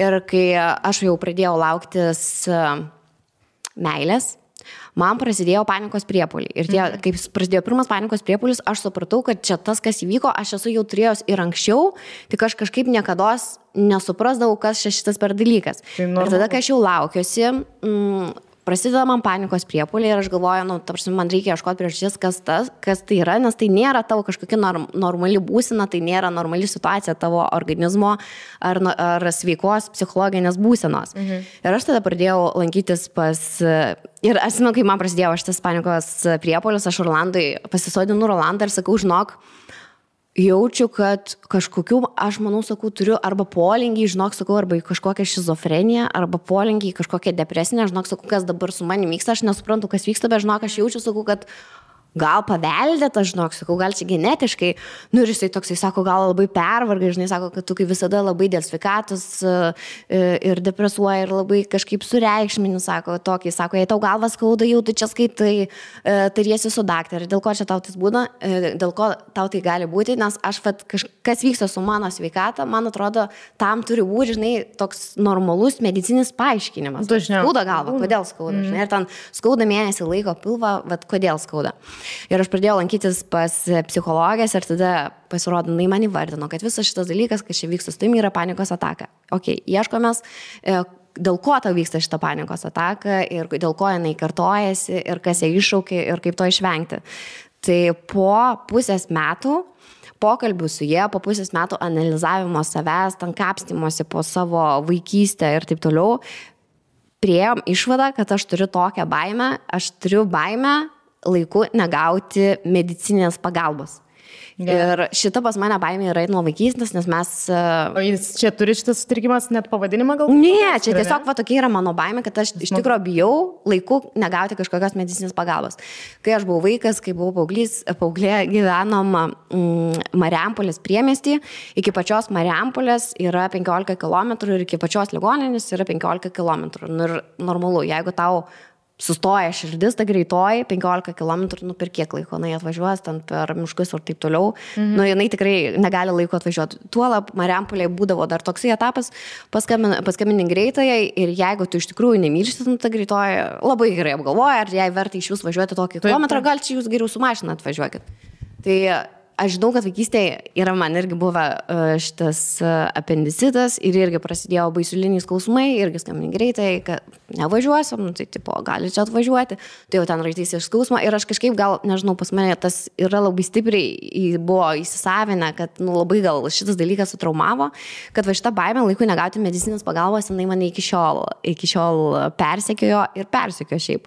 Ir pavyzdžiui, dabar, kai mes rinkomės gyvenamą būstą, keitėm savo gyvenamą būstą, tai aš turėjau tik vienintelį reikalavimą, kad reikalavimas buvo, kad būtų ne kažkur už miesto, ne kažkur už Vilniaus, bet kažkur visai netoli, kad man būtų visai netoli ligoninė. Ir šitą aš labai natūraliai, žinok, išsirinkau ir aš tik paskui supratau, kad akurat, ta prasme, nes aš tikrai turiu tokią baimę ir iki šiol turiu tokią baimę, jeigu mano vaikas karščiuoja, tai aš nemiegosiu, nežinau, savaitę tol, kol jis visiškai nepasveiks. Jeigu reikės, aš konsultuosiu 100 ten skambužių su daktarė, nu, va, tiesiog turiu tokią baimę, ar jinai sumažės, aš nežinau, bet kam nors pasakai, kad tu turi tokią baimę, tai visiems būna keista, kad kaip čia 30 metai jauna moteris gali turėti tokią baimę, kad tu bijai susirgti, ne, aš nebijau susirgti, aš bijau susirgusi negauti kažkokios medicininės pagalbos arba nelaiku apčiuopiamos ligos. Tai dėl to, kaip aš ir juokiuosi, kad sakau, aš kartais užbėgu lygai už akių ir tą susirandu lygą dar prieš jai užsirgdama. Ne, šiaip juokauju, bet iš tikrųjų toks dalykas, kai tikrai aš labai daug dėmesio skiriu savo sveikatai ir aš kažkaip labai jaučiu savo kūną. Ir, pavyzdžiui, ten tikrai buvo pas mane toks etapas, pavyzdžiui, praeitus metus, man tiesiog kelis mėnesius skaudėjo pilvą. Nu ir vaikštau pas vieną daktarą, nu kodėl skauda pilvą? Nežinau, nu, ta prasme, kaip gali tu nerasti priežasties, dėl ko tau nuolat skauda, žinai, pilvą. Nu ir paskui priėjom tokios išvados, jau ten visus tyrimus, žinai, padarė. Ir tas skausmas iš tikrųjų toks, kad tu naktį iš miegų atsikeli ir eini ieškoti ar vaisto ar kažko, nes, nu, ta prasme, nežmoniškas skausmas. Ir jis nuolat eina. Ir gavosi taip, kad, vienas daktaras nerado kas, darom tyrimus, tie tyrimai kaip ir ir tada vis tiek aš susiradau tą žodžių priežastį, susiradau tinkamą daktarą, kuris kitaip į visą tai peržiūrėjo ir suradom tą priežastį. Tai žodžiu, toksai, kad turėti baimę dėl savo sveikatos, tai kartais nėra blogai, nes nežinau, gal dabar daktaram, kaip čia ateini dažnai ir sakai, kad tau skauda pilvą, gal aš tikrai tikiu, kad yra tokių pacientų, kur, žinai, ten susigalvoja, kad tau skauda. Aišku. Bet nu, tokių, kad aš manau, kad jeigu jau jauti, kad kažkas yra negerai ir nuolat tave vargina kažkoks skausmas, tai eini ir tikrinėsi. Ir tol tikrinėsi, kol tau pasako priežastį, kodėl visą tai yra. Tai va, gerai, kitas klausimas. Kitas klausimas. Galiu vieną klausimą. Skaityk. Tai klausimas yra, koks buvo pats absurdiškiausias ginčas, kurį turėjote su savo antra puse? Gelminė? Ne, pradėkit, aš neturiu, man reikia sugalvoti. Aš turiu, mes esam su Rolandu susipykę dėl to, kad aš netaip supjaušiu su agurkus ir esam labai rimtai susipykę. Tokia, ne? Jo, aš supjaušiu agurką ir jisai valgo tą agurką, sako, bet tai minkštas agurkas. Nu taip sakau, bet nes Maxima tokius pardavinėja, tai aš čia kalta. Buvom, dėl to, kas susipykę. Lemba, nes mūsų tai irgi visi ginčiai, aš čia bet kas galėtų būti absurdiškiausias, nes tai visi jau čia dėl garsiosios lentelės pasukimo laipsnio, dėl ten, kad padedu pusę agurko atgal į šaldytuvą, o reiktų jį suvartoti. Ai, bet buvo kažkada, čia visai neseniai, visai man juokinga, kai aš pasakiau, irgi kažkokį, tokį absurdišką ganėtinai smulkmeną, bet tipo, nes mane labai erzina, kai išpilinėja maisto likučius į kriauklę, tipo, ne į tūliką ar ne į šiukšlių dėžę, o tipo, tiesiog į kriauklę ir tai viskas užstringa ir reikia tą išmesti, man labai nefaina ir kodėl reikia taip daryti ir aš tai pasakiau ir tada sulaukiau, kad tu patikėk tu manim, kiek yra dalykų, kurie mane erzina, ką tu darai, bet aš visko nesakau. Standartinis vyriškas atsikirtimas. Žodžiu, tai bet kitas dar absurdiškas, bet čia jau labai seniai buvo gal, kad susipykom irgi dėl iš kur maistą užsisakyti. Žinot, vienas nori cepelinų, kitas nori sušių, tada... O, čia mano su Mantu klasika. Kiekvieną savaitgalį mes susipykstam, iš kur maistą užsakyti. Šiandien Mantas labai mielas buvo. Aš atsikėliau, nes ilgiau miegojau ir jisai man padėjęs prie lovos, atėjęs tiksliau ir su rankose atneštų avokado taustų. O Dieve, ir pats padarė. Ne, užsakė. Nes vis tiek labai bet jisai tiesiog, čia tau pusryčiai, laukia, aš tai, kas, ar aš mirštu, ar aš jau miriau. Ar čia rojus, ar tu čia nori skirti su manim, kas čia įvyko, kodėl. Tai va, tai labai mielas buvo iš jo gestas. Tai va, jis kartais tokį, man nustebė. Kur jūs sakinėjat? Yra toksai Rose Hip. Tai man patinka ta vieta, nes veganiška, lengvas maistas. Žodžiu, mes turėjom absurdiškiausią ginčą, aš buvau įtraukus visą Lietuvą į tai. Ne, šiaip juokingiausia buvo vienas reikalas, kai Mantas buvo nusipirkęs gumos pakelį, kramtamas gumos pakelį. Ir aš jį įsinešiau į darbą. Aha. Ir sėdžiu darbe ir tiesiog gaunu piktas žinutes iš Manto, kuris man rašo: Aiste, gal tu matai, kur padėta kramtama guma, nes aš nusipirkau. Sakau, aš ją įsinešiau į darbą. Ir jisai toks, kodėl tu ją įsinešiai į darbą? Sorry, nes norėjau, žinai, gumos. Žiūrėk, Aiste, aš nusipirkau savo gumos, tai galėjai bent kelias palikti man, tipo, o ne visą įsinešti į darbą. Tai realiai mes susipykom, turėjom ginčą dėl to, kad aš įsinešiau kramtamasis gumos pakelį į darbą ir jam nepalikau nei vienos. O jis bent įvardino priežastį, kodėl jam reikia būtent... Jam reikėjo dėl kažko. Kodėl tu įsinešai, aš nusipirkau savo. Tipo... Ir mes turėjom, ir aš tą susirašinėjimą patalpinau į Facebooką būtent, sakau, va, mes metus draugavom, ar 2 metus, 2 metukai, va, prašau, jau pykstamės dėl kramtomosios gumos, o tokie laikai atėjo. Tai žmonės labai juokingai sureagavo ir pradėjo rašyti savo istoriją, žinai, dėl kokio absurdiškiausių dalykų. Bet aš šiaip pastebėjau, kad labai dažnai tie konfliktai, tipo, jie dėl visiškų smulkmenų atrodo, kad prasideda, o paskui užauga į kažkokį, kur turbūt pasąmoningai ten yra užslėpta daugiau dalykų ir tada jau išsirutulioja viskas tokį, kur... Iš vis, ar tu nori su manimi būti, ar ne? Taip, tu iš vis, tu myli mane, tai tu nemyli manęs. Taip, taip. Tai čia yra klasika. Manau, gal padarom trumpą pertraukėlę. Jo. Ir, nežinau, dar skaitom klausimų ar žaidžiam žaidimą, kurį aš jau netrivoju pažaisti. Netrivoju, bet aš šiandien labai netrivoju dėl šito žaidimo. Gerai, tai šitus klausimus iš tikrųjų jų buvo labai daug ir galim kažkada... Kitiem kartam pasilikti, manau. Nes čia biški, aš negalvoju, kad taip mes įsiplėsim, bet iš tikrųjų vienas klausimas vos ne pusvalandis, žinai, atsakymas. Tai taip jau yra su mumis. Vėliau pakalbėsim kitais. O dabar grįšim su labai fainu žaidimu. Atšvęsim mano gimtadienį. Pagaliau. Merginos?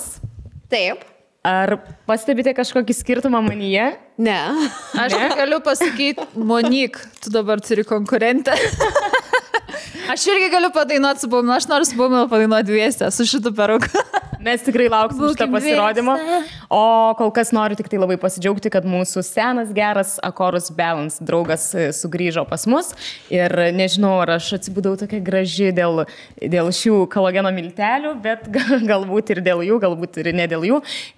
Bet... Labai labai mėgstu iš vis kolageną visose formose. Turiu pasakyti, kad dar miltelių nebandžiau ir labai norėsiu išbandyti, nes šotai man labai patiko, bet lygiai taip pat, manau, ir milteliai patiks. Vėlgi jie yra su kolagenu, hialuronu, biotinu ir selenu. Tai yra visos naudingos ir reikalingos medžiagos tiek mūsų grožiui, tiek sveikatai. Ir čia jų reikia vartoti po 1 pakelį ryte, man atrodo. Ne? Aš manau, nesvarbu, žinok, ryte, ne ryte. Tai laktozės free. Čia panašiai kaip tie šotai, kuriuos mes irgi esame rodę savo žiūrovams ir klausytojams, tik tai čia yra miltelių pavidaliu. Taip? Jo. Man patinka, kai jūs rimtai šnekit rimtom temam su tokiais plaukais. Netinka kalbėti rimtom temam su tokiais. Labai juokinga. Atleist. O, atrodot panos, imčiau jūs į kambariuką. Aš tave irgi imčiau. Taip pat, aišku, yra ir Brain Boost šotai ir Ieva dar turi. O aš turiu, nes Akorus Balance išleido naujieną, tai ypatingai naujieną vaikams. Tai šiaip nebuvau girdėjęs, kad iš vis toks egzistuoja. Tai yra šokolado mažiukas gabaliukas, kuriame yra laktobifido bakterijos ir vitaminai. Tai vitaminai, jodas, geležis, kalcis, vitaminas E, D, C, B, folio rūgštis. Oi, čia geriau už hematogeną. Ir esmė, kad vaikas turi suvalgyti 1 batonėlis į dieną Ir čia... O galima ir ne vaikams? Žinok, galit, manau, vaišinkitės. Va toksai yra šokolado gabalėlis ir jame yra dienos vitaminų ir probiotikų norma. Taip. Tinka vartoti nuo 2 metų, ne? Taip, nuo 2 ir vyresniems. Sakau, keičiam hematogeną iš šito šokoladą, nes tikrai daug skaniau, manau. Noriu paragauti.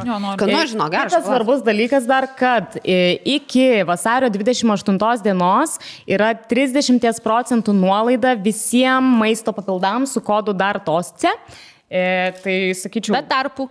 Be tarpų ir be lietuviškų raidelių. Puikus metas iki vasario 28 dienos užsipirkti papildų ir pasirūpinti savo sveikatą. Labai skanu. Ir grožių taip pat. Čia geriausias dalykas pasaulyje, gali pasidaryti. Aš irgi vienam sunkiai. Bet skonis visiškai kaip šokolado. Nu. Gerai, tai ačiū Okarus Balans. Ačiū labai. Ačiū už nuolaidos kodą. O mes grįžtame su žaidimėliu. Šitą žaidimą Aistė sugalvojo. Kadangi, kaip ne aš sugalvojau, aš niekada žaidimą visi žaidė, esam vienaip ar kitaip, bet pagalvojom, kadangi mano gimtadienis, ką noriu, tą darau, kiek noriu, tiek geriu. Ir pagalvojau, kad būtų labai smagu užbaigti šitą podcastą su fainu žaidimu, dėl to norėjau, kad pasipuoštume, būtume šiek tiek šventiškos ir tokios ir pažaistume aš niekada žaidimą. Visi puikiai žino taisyklės, aš pasakau sakinį. Jeigu jums yra tai buvę, jūs geriat šotą. Jeigu ne, negeriat. Pažiūrėsim, kuri greičiausiai išeis. Tai palauk, jeigu to nedarėjai, turi išgerti šotą. Ne, jeigu to nedarėjai, negeri. Gerai. Nes tu atitinki sąlygas, aš niekada to nedariau. Jeigu nedariau. Čia kaip ir bausmė gaunasi šotas. Bet čia be visokių pasiaiškinimų, ne? Ar reikia jau čia aiškintis? Reikia aiškintis, aišku. Aišku, reikia. Jeigu turi gerą pasiaiškinti. Gerai, važiuojam. Aš niekada nepermiegojau su savo bendradarbiu. Tai įroniau. Tai nes yra akivaizdu gal. Taip ir maniau. Kad man tas kaip ir yra teoriškai mano bendradarbis. Bet čia žinau tokia specialybė, kai bendradarbis gali būti daug kas. Šiaip su bendradarbiais tikrai daugam būna visokių tarnybinių romanų. Manau, ir ofisuose daug yra. Ypatingai ten, jeigu kokie kalėdiniai vakarėliai, matai, ten visi nusilaižo. Bet aš kažkaip visiškai skirtingai įsivaizduoju tą terminą tarnybinis romanas. Man tai skamba visiškai kaip tipo bosas ir jo sekretorė ten, žinai, per kalėdų vakarėlį ten kažką. O čia, šiaip aš vis kiek turėjus porą rimtų draugyščių, tai tiesiog būdavo visada žmonės iš srities, kurioje aš dirbu, tai teoriškai jie yra mano bendradarbiai. Bet taip, žodžiu, ką aš čia teisinos, atsigerai, patenkinta. Man niekada nepavyko, nors bandžiau. Ne tai, kad bandžiau, bet galbūt ir norėjau, bet nepavyko, tai negaliu ir išgerdėję. Gerai. Aš niekada nesusiuntusi erotinės nuotraukos kitam žmogui. Savaime suprantamus dalykai. O jūs po daug užsiimate? Ne, aš po mažai geriu. Aš taip normaliai, kaip gimtadienį. Maladės, tu yra švęst. Aš irgi švęsiu svais. Tai aš manau, čia yra visiškai normalu savo mylimam žmogui nusiųsti erotinę nuotrauką. Taip, bet šiais laikais reikia atsargiai daryti. Jo, kaip jau kažkada kalbėjom, kad... Taip. Bet gerai. Čia tokie bus, kur, žinok, aš norėjau, kad jūs prisigertumėt. Tai. Aš niekada neturėjau vienos nakties nuotykio. Ar galim paklausti, kas yra vienos nakties nuotykio? Kur vienam kartui ir viskas. Daugiau niekada čia turi būti pažįstamas žmogus ar nepažįstamas? Kur niekada daugiau nesutinki gyvenime arba jokių neturi romantinių interesų į tą žmogų daugiau. Karočią. Bet turi niekada daugiau nesutikti gyvenime? Bet niekada Nebūtinai. Aš užgėriau. Bet tiesiog vienas kartais ir viskas. Vienos nakties, vienai nakčiai, bičias, viskas. Gerai. Nesidarėjus? Man yra buvęs koks kartas, kur tiesiog nėra, kad nepažįstamas žmogus. Taip, ir tiesiog vienas kartas. Daugiau nieko po to nebuvo. Faktinai vienas kartas tai vyko, tai to daugiau nebuvo. Bet tai nereiškia, kad niekada daugiau nesutikai ten ar kažką. Gerai. O tai tu? Aš tai turėjau. Tai jo plačiau? Plačiau, atsiprašau. Kai aš buvau jaunas žmogus, dabar dar nesu labai sena. Mano mama visą tai išgirdėjo. Bet jeigu tu turėjai, tai kodėl tada išgėrei? Tai turėjo. Bet sakai, aš niekada. Tai aš niekada tu negeri, nes aš niekada neturėjau, tai tada ir negeri. Jeigu turėjai, geri. Ai. Tai tu irgi turėjai? O aš geriau? Ne. Bet ir atsibėgi. Blondinė, literally blondinė. Dėjo Jeva blondinės. Bet taigi tu geriai ir kai erotinė nuotrauka, ar sakei, tai siuntėjai, tai geriai, tai tada dar supratai. Tai supratau to. O po to nebesupratai. Tas žaidimas nekasdieninis, mano žaidimas. Nebesupratai Jeva, kaip daryti šitą žaidimą. Žaisti. Gerai, tai dėl to vieno nakties nuotykio. Nu tai žodžiu, aš, kai atsimenat, pasakau, kad aš vis į klubus varydavau, ten turėdavau praėjimus, nes pažinojau kažkokių žmonių. Tai tiesiog viena iš tų istorijų buvo, kad klube susitikau čiūvą ir neišvarėm pas jį. Tiek užtenka, mes smalsumą patenkinom. Ieva. Mano irgi istorija iš studentavimo laikų. Jau senai čia tai buvo. Tokie. Tai tiek. Ai, aš tai tikrai nedžadžinu savęs. Mačiau, buvo čia kažkoks vienas komentaras, kur turiu nekalta būti iki vestuvių. Taip, mačiau. Nu, come on, žmonės. 21 amžius. Aš nepropaguoju, kad jūs čia turite ant kiekvieno kampo su visais bet mylėtis, bet... Vien kokį vieną per gyvenimą turėti vienos nakties nuotykį dar nieko. Aš manau, tai yra visiškai normalu ir šnekėti apie tai yra normalu, nes mes visi esam žmonės ir visi gyvenam tokį gyvenimą. Nu tai, jo labiau čia su pavardėm nieko neįvardėm, jeigu kažkas perėjo. Taip, pavardžių tu neminim. Gerai. Aš niekada nesimylėjau viešoje vietoje. O, jūs naughty girls. Nu, tai pasakokit, kur mylėjotės. Bet klubas jau yra vieša vieta. Tai aišku, kad tai. Klube? Mūsų su Rolandu tai yra etatinė vieta. O, tualete? Nice. O nėra Jeigu žmonės nueina į tualetą, tai nereiškia, kad ten kažką jau jie labai paslaptingo veikia. O nėra šlykštu, nes ten kažkuriuo momentu jau nebebūna faina tualete būti, kai tūsas vyksta klube. Nėra taip? Ne, man tai nėra nebefaina. Žinokit, baisiausi tūlikai tikrai UK yra klubuose. Ta prasme, aš neįsivaizduoju, aš buvau kažkada gėjų klube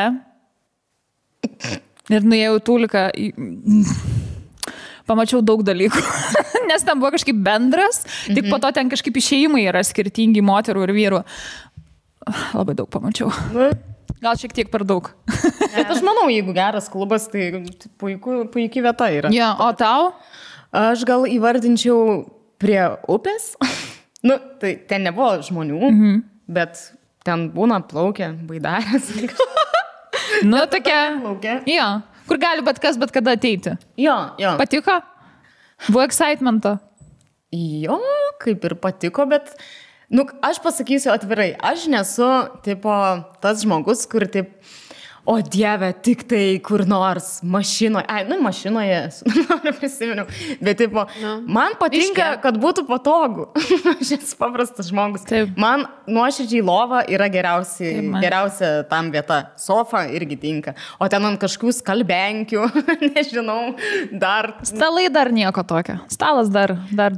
Jo, bet man tikrai nėra, kad o Dieve, tik tai, kad kuo daugiau būtų galimybių, kad mane pagaus. Ne, aš kaip tik noriu atsipalaiduoti, man nėra tai, kad mane čia labai vežtų. Bet yra tekę išbandyti. Taip. Viskas? Taip. Okay. Ką dar nori išgirsti? Labai įdomu, čia labai faina tema. Aš niekada neėjau į pasimatymą tik dėl to, kad norėjau pavalgyti už dyką. Aš anksčiau eidavau. Kai studentė buvau. Tinderis UK, come on. Esu gal kokias 5 vakarienės tokias turėjus. Geras, o ar tada užsisakydavo jau lobsterį, ar ne? Ne, tu negali įsiduoti. Nes aš niekada nesuturėjus tokias situacijas, kad, iš vis nelabai pasimatymą. O aš kažkaip jau jausdavau, kad, čia einu į pasimatymą, bet jau jauti, kad jau čia ne tavo žmogus. Nieko nebus. Jo, kad jau tai bent jau pavalgysi.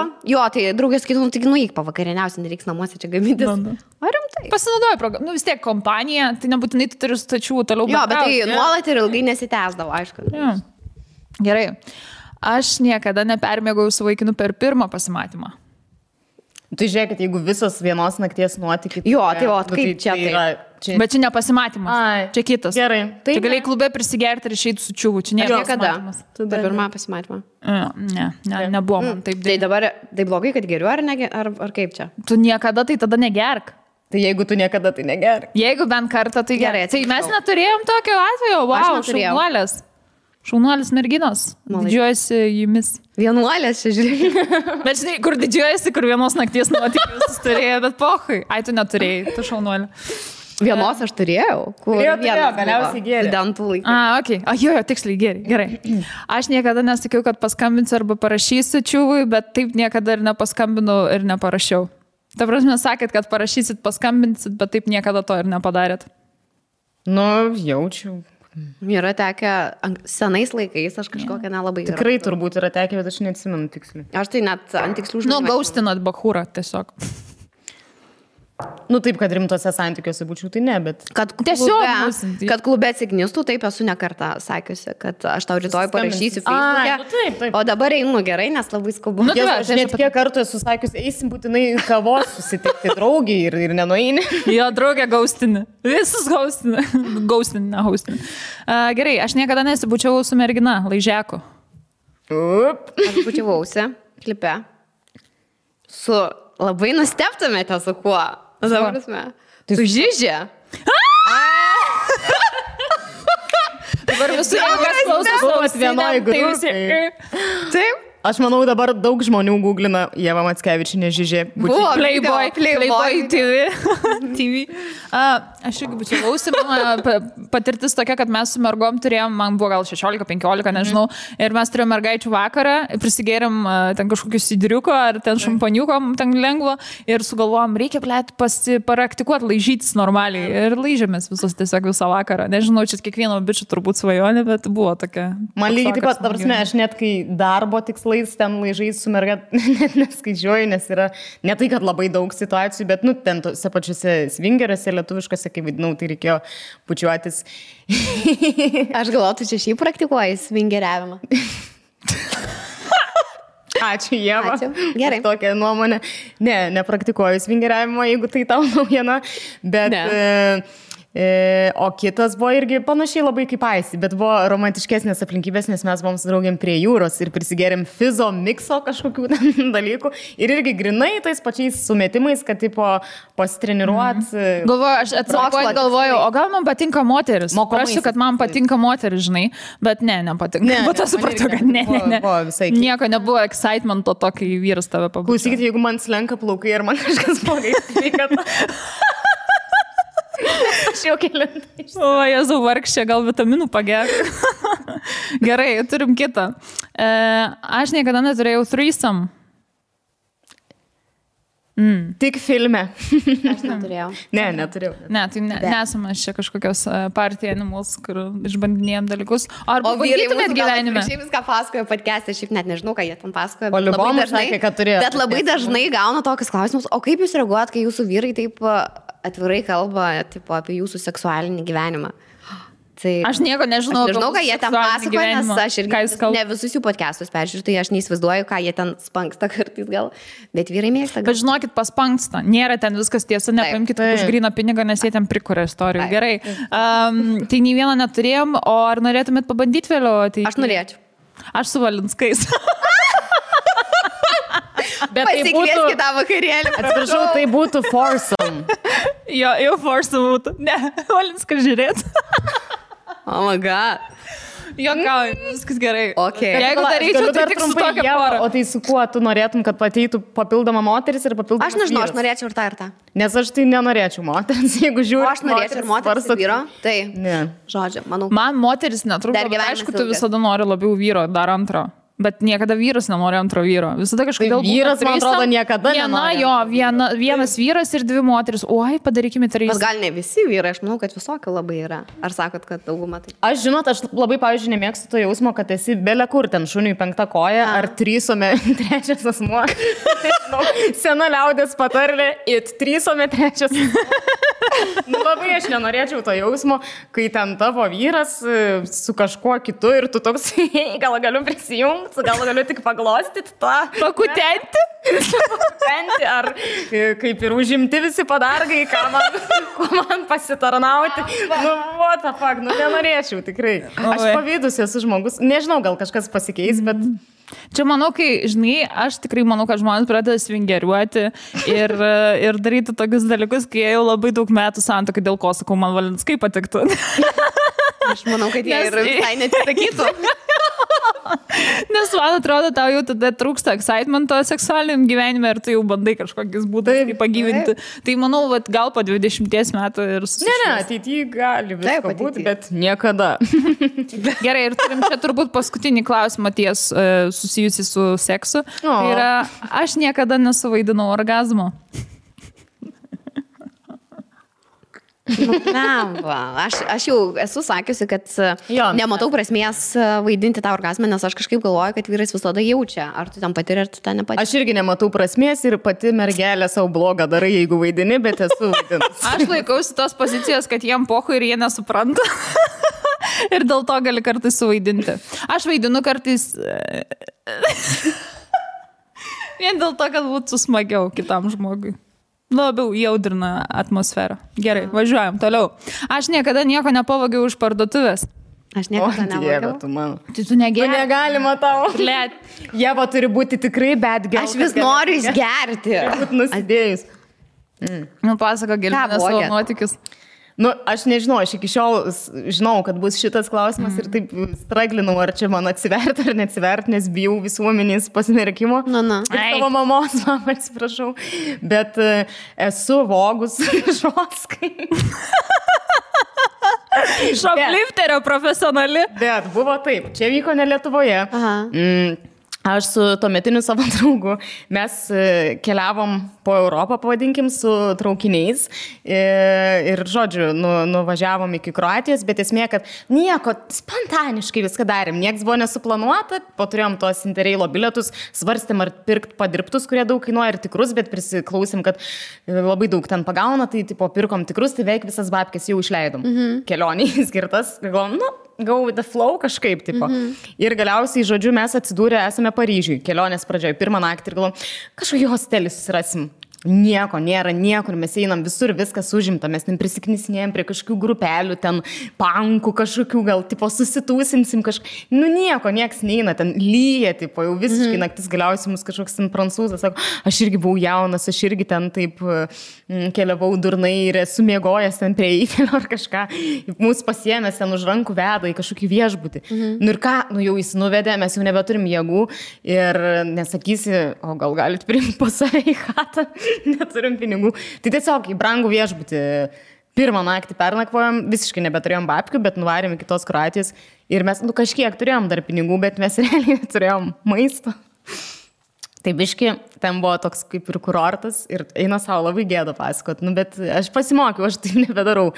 Ir, žodžiu, ir biški maisto pavogdavom iš tos parduotuvės vietinės ir esmė, kad tai pasirodė labai lengva daryti, nes nieks nepagaudavo ir mes ten jau tokia sistemytė, jau jautėmės, čia taip. Žodžiu, tai pradėjom nuo labai smulkių prekių, paskui jau suįžulėjom ir daugiau mašinų. Ir ten ir alkoholio, man atrodo, pasivogdavom.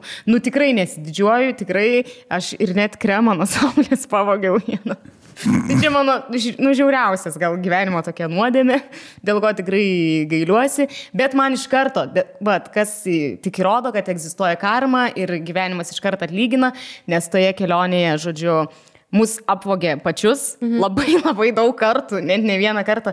Gal dėl to, kad kai tais traukiniais keliauji ten, jeigu nors vienas užmiega, tikrai atsibusi be kažkokių daiktų. Bet žodžiu, man pavogė, fotiką pavogė, ne man, šiaip mano tėvų fotiką pavogė, tai irgi atsiprašau už tai. Nuodėmės ir užkalbėjimas. Tai tiesiog buvo visatos kerštas. Ir bet, prasme, viską iki tokio lygio, kad mes net ten turėjom spraito bonkį ir kažkur užmygom ir pabudom, ta spraito bonkė buvo pavogė. Ten žiauriai vogdavo tiesiog tose traukiniuose. Tai gavau tokią pamoką. Nes aš labai mažais gurkšniukais, nes aš jaučiuosi tiesiog daug prisidirbus, tai žinau, kad reiks daug. Tai va. Žodžiu, tai tokia istorija, nesididžiuoju tikrai. Dar vogiau vaikystį guminukus su broliu, bet nežinojom, kad negalima, bet kai vaikas esi nepakaltinamas, tada tai jau buvau pakaltinama. Tai tikrai gėda, tikrai prisipažįstu. Aš tavęs nedžadžinu, nes visko būna gyvenime. Mums irgi buvo, kai kalbėjau apie Londoną ir buvo sunkus etapas finansiškai, tai mes su draugė irgi atsimenu, vogėm saldumynus, nes nebeturėjom už ką nusipirkti. Ir jinai užkalbėjo dantį, aš vogiau, aš buvau tas žmogus, kuris vogė.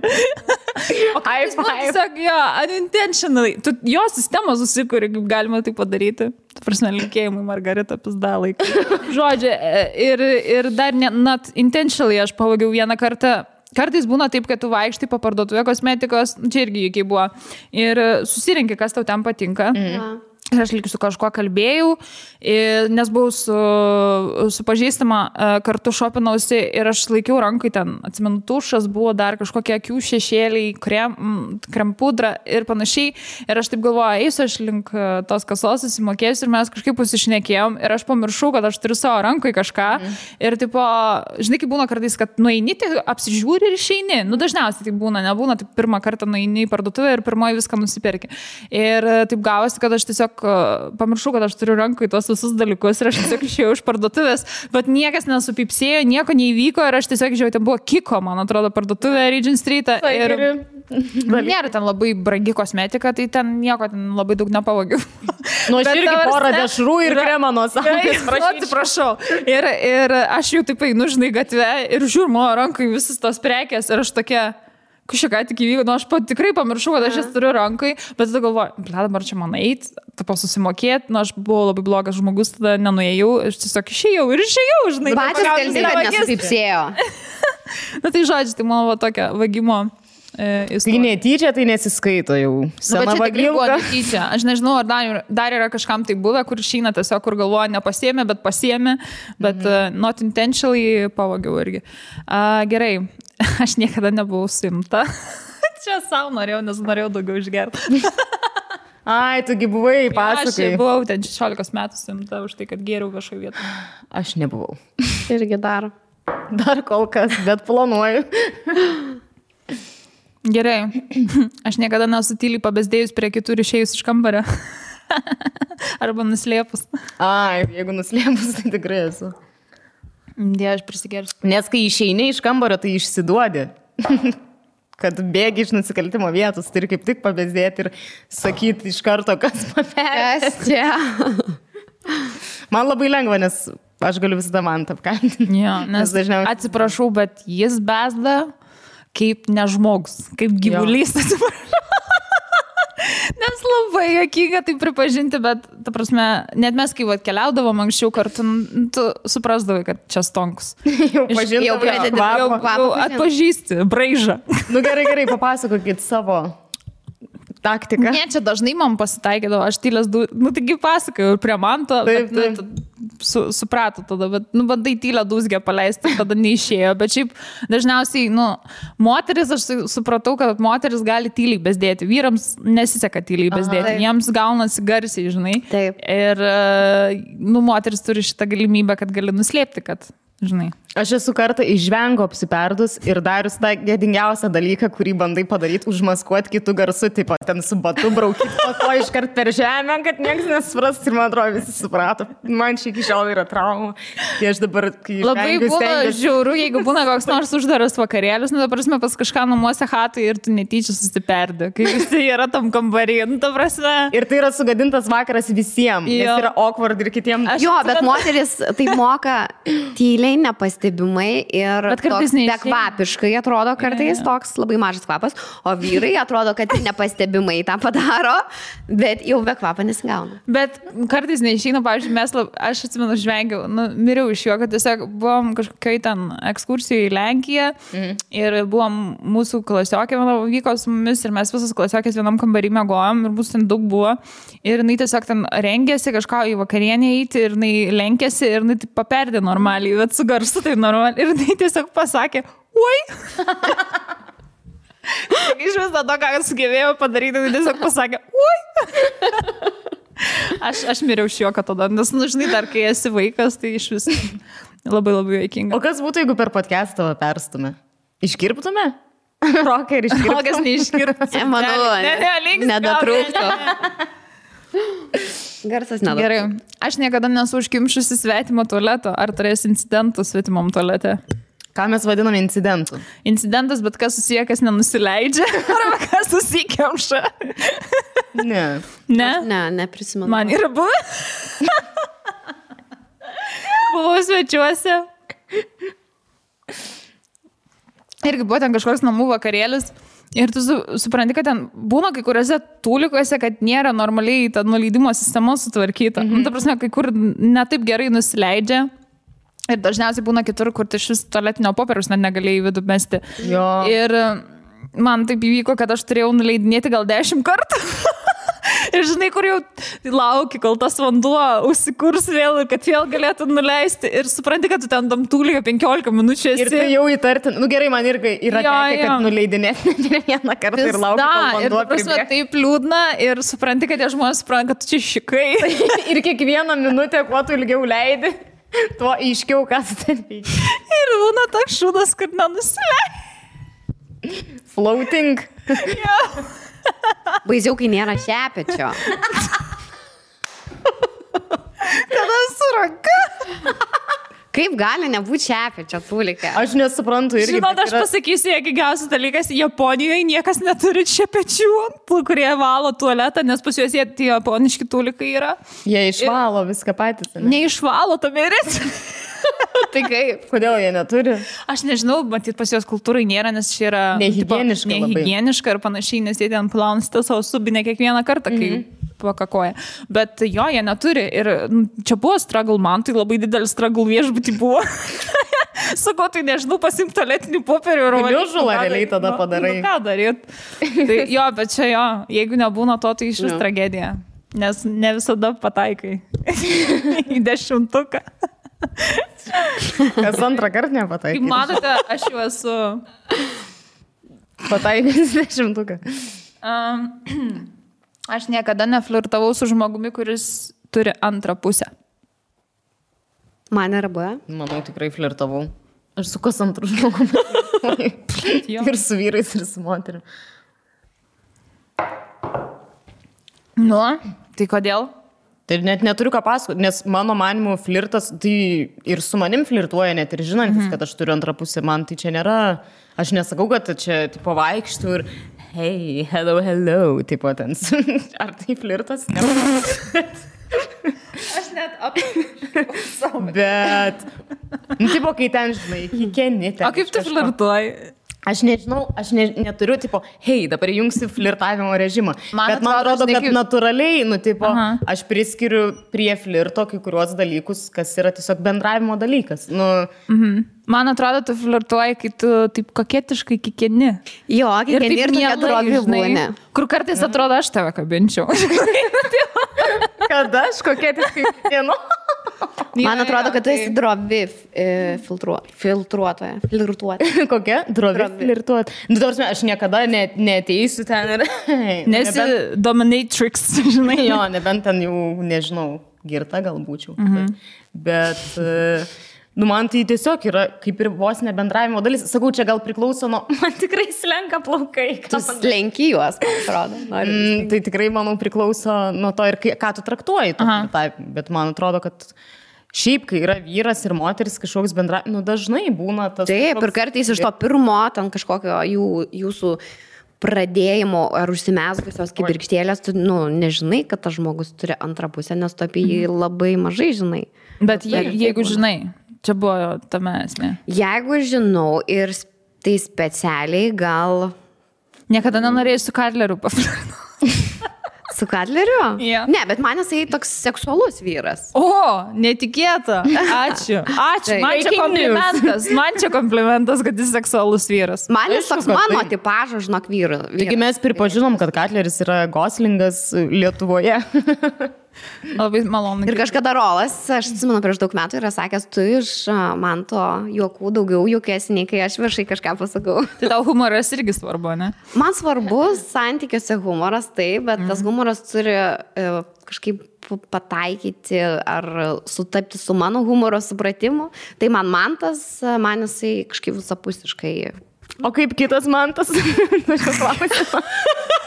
Atsiprašau, čia ir iš čia yra klausimas. O jau kitas mantas jau tipo nejuokingas? Jis irgi juokingas, viskas okei, bet aš kažkaip... Bet ne taip. Viskas okei. Bet ne taip. Bet aš į tavo mantą kažkaip taip kitaip žiūriu. Kaip į brolį. Man, nu taip. Bet tu anksčiau sakei, kad Katleris labai ne tavo skonio vyras. Per pirmą Pakeitė podcastą nuomonę. aš dar atsimenu, kad jis labai Ir lėtas. per 16 podcastų pakeitė nuomonę. Gal jisai, nes jisai toksai lėtas, o man, ta prasme, greitis nepatinka, tai tik dėl to, bet iš jo... Tai vienintelis, žodžiu, bruožas. Jo, bet iš jo visų būdų savybių, man asmeniškai jisai net seksualus vyras, ką tik išraudau. Sorry, jeigu reikės, galėsim šitą iškirpti. Man jisai seksualus, ne. Aš pasakysiu, Rolka irgi sėks, man šiaip patinka labai, kad Rolka turi, dabar giriam, vieną kitą vyrus, ble. Nereikia šiaip. Gerai, man Rolka patinka dėl to, kad jis žiūri charizmatiškas, man jo charizma patinka, taip kaip jis prieina ir kažką pasako ir matosi vis dėl ko moterį jis patinka. Jis labai moka elgtis su moterimis, jis toks labai džentelmeninis. Jo, ir taip kaip jis prieina. Jis moka aptarnauti moterį, žinai. Jo.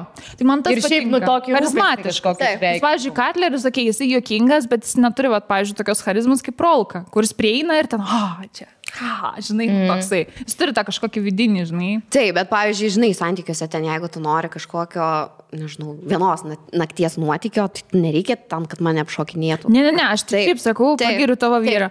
O Stonkus man yra vyresnysis brolis, aš nuo kebabo, kai nupirkau. Gerai, aš tikrai neliūdžiu dėl to. Aš vis taip. Kai nupirkau kebabą Stonkui, atsimenu kažkada labai seniai, nuo tada jis man yra vyresnysis brolis, kai dviesi sėdėjom ir šnekėjom apie gyvenimą. Tai jis mano vyresnysis brolis, bet šiaip galiu pasakyti, labai geras kūnas Stonkus yra. Na taip, seksi tikrai, labai seksi kūnas. Jeigu Katleris tokį kūną turėtų. Gal turės vieną dieną? Gal ir turės. Visų vyrai, žodžiu, turi savo pliusų, savo minusų ir visus vertinu 10 balų. Visi 10 verti. Taip. Okay. Gerai. Aš niekada nebuvau nepraėjusi face control ir patekusi į klubą. Ar buvo jums atveju, kai būtų jūsų neįleidę į klubą? Aišku, kad taip. Yra ir išmetę. Iš klubo, ar čia visai nesniai? Išmetę? Taip. Ką, bušavoji? Aš galiu papasakoti greitai apie face controlą. Man labai juokinga buvo, kai ėjau su drauge. Ir Ana Mešai dirbo Lucka tada. Ir Lucka manęs neįleidė į klubą, sakė, ne, jūs neįeisit į šitą klubą. Tai buvo man toks atvejis, atsimenu, visiškai, bet net nebuvo jokios priežasties, nesakė, kad, žinai, kiti dar bando įsivardyti, ne, čia uždaras vakaras, ar kažką tokio pasakyti. Jis tiesiog pasižiūrėjo mus, taip piktai, ne jūs. Ir žinai, tai toks buvo. Bet čia, žinai, Ana Mešai toks, lemba. Buvo uždarų vakarų. Buvo ir iš tikrųjų uždarų vakarų. Kur manęs neįleido. Jo, yra buvę tikrai. Manęs į Materkę yra neįleidę, Ana Meša į Materkę yra neįleidę. Manęs į materialistą yra neįleidę, kažkada žiemą aš jau sustriukė ir straugai ir mums sako, mergaitės, jūs tikrai čia neįeis. Manęs yra jo rakutai. Man pasakė uždaras vakaras. Žieminės striukė, jis net nusijokė man. Kur žinai? Mergaitės, jis tikrai nepraėjo. Ir žinai, kur matai. Ir gerai, kad nepraėjo. Eina su ten kokiais ilgais batais, su kailiniais kažkokie. Taip, tai ką aš su tipo pavyko, ką aš savo galvojau, iš tikrųjų. Ten yra, žinai, ten jau reikia pasistengti, jeigu nori. O mums buvo, kad mūsų jo apie mane leido, ar čia buvo visai nesnei, čia kelių metų bėgi. 2 gal metų bėgi. Ir žodžiu, ten gal 4-5 ryto su draugė viena sakom, davai dar varom iki opimo. Einam ten, stovė apsauginiai laukia, kažką ten šypt. Ir mano draugė buvo su ilgais, gražiais, prabangiais kailiniais. Ir žinai, sako, norim užeiti. Apsauginė sako, žinot, jūsų šitie kailiniai kainuoja brangiau, nei visas šitas vakarėlis neįeis. Ai, tai yra ir toks face control. Ir dar toks. Tokio neteko man patirti. Ne, mes labai žvengėme, bet tada nuėjom į mokytus, tai irgi neblogai pašventėm. Tiek to reikėjo. Prašau, opime esu buvus. Aš beprotiškai. Aš esu buvus kelis kartus. Ten rimtas vakaras. Ten reikia paprastai apsirengti, nereikia su prabangiais kailiais. Ne, ten su kėdais reikia eiti ir žytis. Jo, nes ten eini jau švęsti. Bet, žodžiu, visoms yra tekę pajusti tą kartėlį, kur susiplanavai savo vakarą ir šuniui ant uodegos nuėjo, nes nei vieną, nei kitą neįleidžia. Geras. Aš niekada nemelavau apie darbo patirtį savo CV. Mano gal netoks darbas, kad kažką ten pameluočiau, kad žirgų apie visą patirtį darbo. Aš, pavyzdžiui, kur ėjau darbintis į 2 vietas, tai buvo taip, kad iš pat pradžių į vieną vietą mane rekomendavo dėstytojas, tai buvo, o į kitą vietą buvo, kad iš per tolimus pažįstamų žodžių. Tai ten svarbiausia buvo tas pirmas pokalbis, ką mes kalbėjom, kai bendravom, ką tu ten... Tai kaip tu ten save pateikiai, tai aš atsimenu, kas iš to, jeigu tu ten per tą pokalbį sakysi, jo, aš ten moku ispanų, rusų kalbas ir tave paskirs galbūt prie projektų, prie rusų kalbos, o tu ten, taip nebumbum, žinai, su ta rusų kalba. Tai paskaityti moki, bet nesusikalbėtum. Tai, o pačiam CV, ne, nesu. Okay, aš esu, nes kai UK gyvenau ir neturėjau iš vis jokios patirties darbo, tai reikėjo kažkaip gauti darbą, tai kai tu nueini į restoraną, aš čia dirbau vasarom Lietuvoje, tikrai suprantu, kaip reikia nešioti lėkštes. Žinai, kad... tai taip. Tai aš kalbu apie tai, kad aš melau, kad aš turėjau darbo patirties ir aš neturėjau tos darbo patirties ir juokingiausia, kad tave įdarbina ir tu turi ten tą treningą ir tave moko ir tu supranta, kad tu vapšė niekada nesidirbus šitą darbą, tai tavo būna awkward ir turi kažkaip suktis iš... Bet tu jie kažką sakydavo, kad aš matau, kad tu nemokytų lėkščių, pavyzdžiui, nešioti. Bet tam ir skirtas treningas, kad tave išmokyti. Jo, bet ne visada priima, nes ta prasme labai didelė konkurencija ir tai vaikai būdavo, žinai. Vis tiek kažkokią patirtį turėti. Kas nori iš vis turėti reikalų su tuo, kuris iš vis nieko nėra kažkada bandė, žinai. Bet kažkada kažką. Tai va, tai aš taip... Bet nuo kažko reikia pradėti. Jo, aš taip įsisukau, kad greičiau gaučiau darbą tiesiog, žinai. Aišku, iškart pastebėjo, kad aš melavau, bet jeigu greit mokysi... Jo, aš labai stengiausi ir tikrai viskas puikiai sekėsi. Tai tas pats buvo ir su drabužių parduotuvė, kai aš Tedbikeris darbinu irgi melavau, kad dirbau prieš tai drabužių parduotuvė, kad kuo greičiau gaučiau darbą. Tai va, ir gavau. Bet daugiau nieko niekada nemelavau. Aš šitoje srityje irgi nekalta. Gerai. Dar turim klausimėlių? Jo, turim dar, bet jūs žinokit, jau į pabaigą. Gaila. Gerai, nes jau mes... Jo, jau reikėtų. Mes irgi į pabaigą. Mano šotas jau į pabaigą. Aš niekada nerašiau ar neskambinau girta savo ex. Paskutinį lašą, nes šį paskutinis klausimas. Paskutinis klausimas. Būtent eksui aš nesusiuntusi, bet šiaip simpatijom esu ir kai esi išgėręs, tai ypatingai. Jo, tai galima išgerti? Jo, gerkit, nes jūs nieko negerėt. Ne. Tai aš tai stengiuosi nedaug gerti. Liežuvėlė šildo. Mano gimtadienis, Ieva, atsiprašau. Ne, aš eksam gal ten kažko labai ir nemanau. Nors nėra pusės mados, kurgi išgiria ir pradeda. Noriu aš jam parašyti iš tikrųjų. Jo, bet eksui gal susitaikys. Ne, gal nebent. Tas jau buvo. Gal būtų kaip tik, kad tu kiaulė. Ne, bet aš taip neatsimenu tikslaus atveju, bet... Mano kažkaip aplinkoje daug yra atvejų buvo, ne tik man, bet ir mano draugiam kažkaip. Ne, tai čia klasika visada, ypatingai jeigu nėra labai lengvos ten skyrybos. Taip. Tai... Ar kur galvoji, ne, tai aš tik šiaip parašysiu, gal draugiškai kažką susitiksim. Jo, čia tai yra. Trumpam. Jo, aš nežinau, aš žinokit, čia 25 perskaičiau ir lyg ir viską perskaičiau, žinokit. Tai viskas gerai, mes nieko nesiskundžiam. Sėdžiu savo su raudonais žandais. Šiaip fainas labai buvo žaidimas. Jo, man irgi labai patiko, galėtume daugiau. Galėtume kiekvieną podcastą tiesiog. Šiaip kažkada per mergvakarį esam žaidę laive, lygiai tokį patį, tik tai visiškai visi klausimai buvo susijęs su seksu ir kitų galų.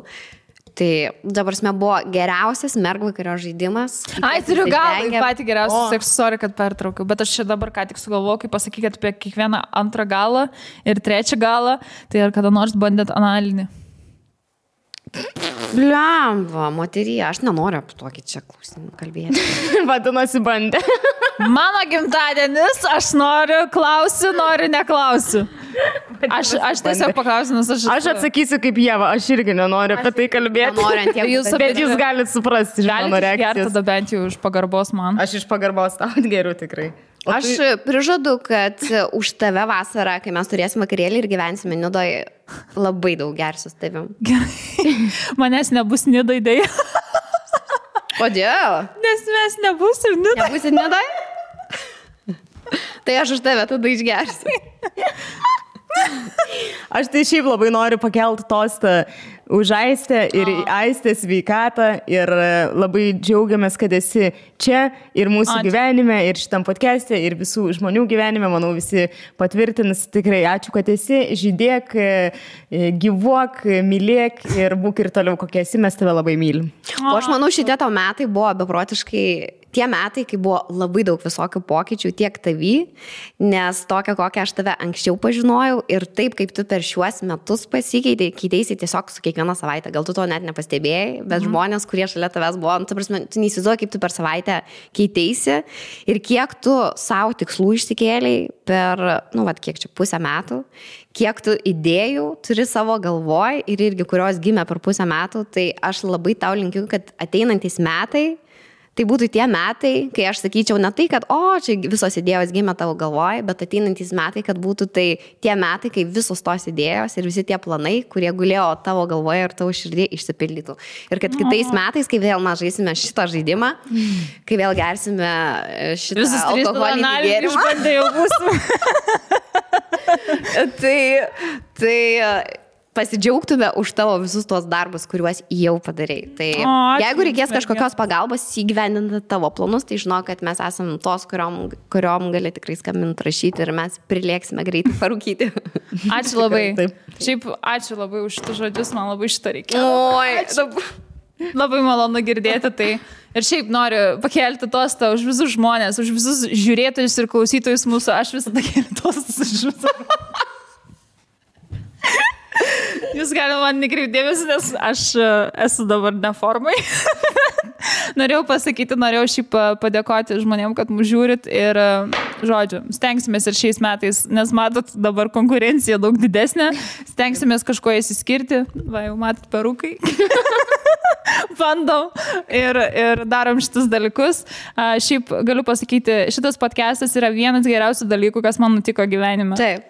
Aš šitą podcastą irgi rašau į vieną iš tą, kur labai svarbus įvykis buvo mano gyvenime, nes per šitą pusmetį, aš tiek, taip aš save pažinau ir atrodo, šitą mūsų podcastai 3 valandos yra visiška terapija. Moteriška terapija. Tai aš tikiuosi, visi lygiai taip pat jaučiasi ir ačiū, kad žiūrit ir tiesiog podcastai yra zaibys. Podcastai yra zaibys. Gerai. Pakelkime į Aistės sveikatą visi namuose ir sudaužkime moraliai ir fiziškai. Į sveikatėlę, aš jau neturiu ką gerti. Gerai, linkėjimai visiems. Čiau.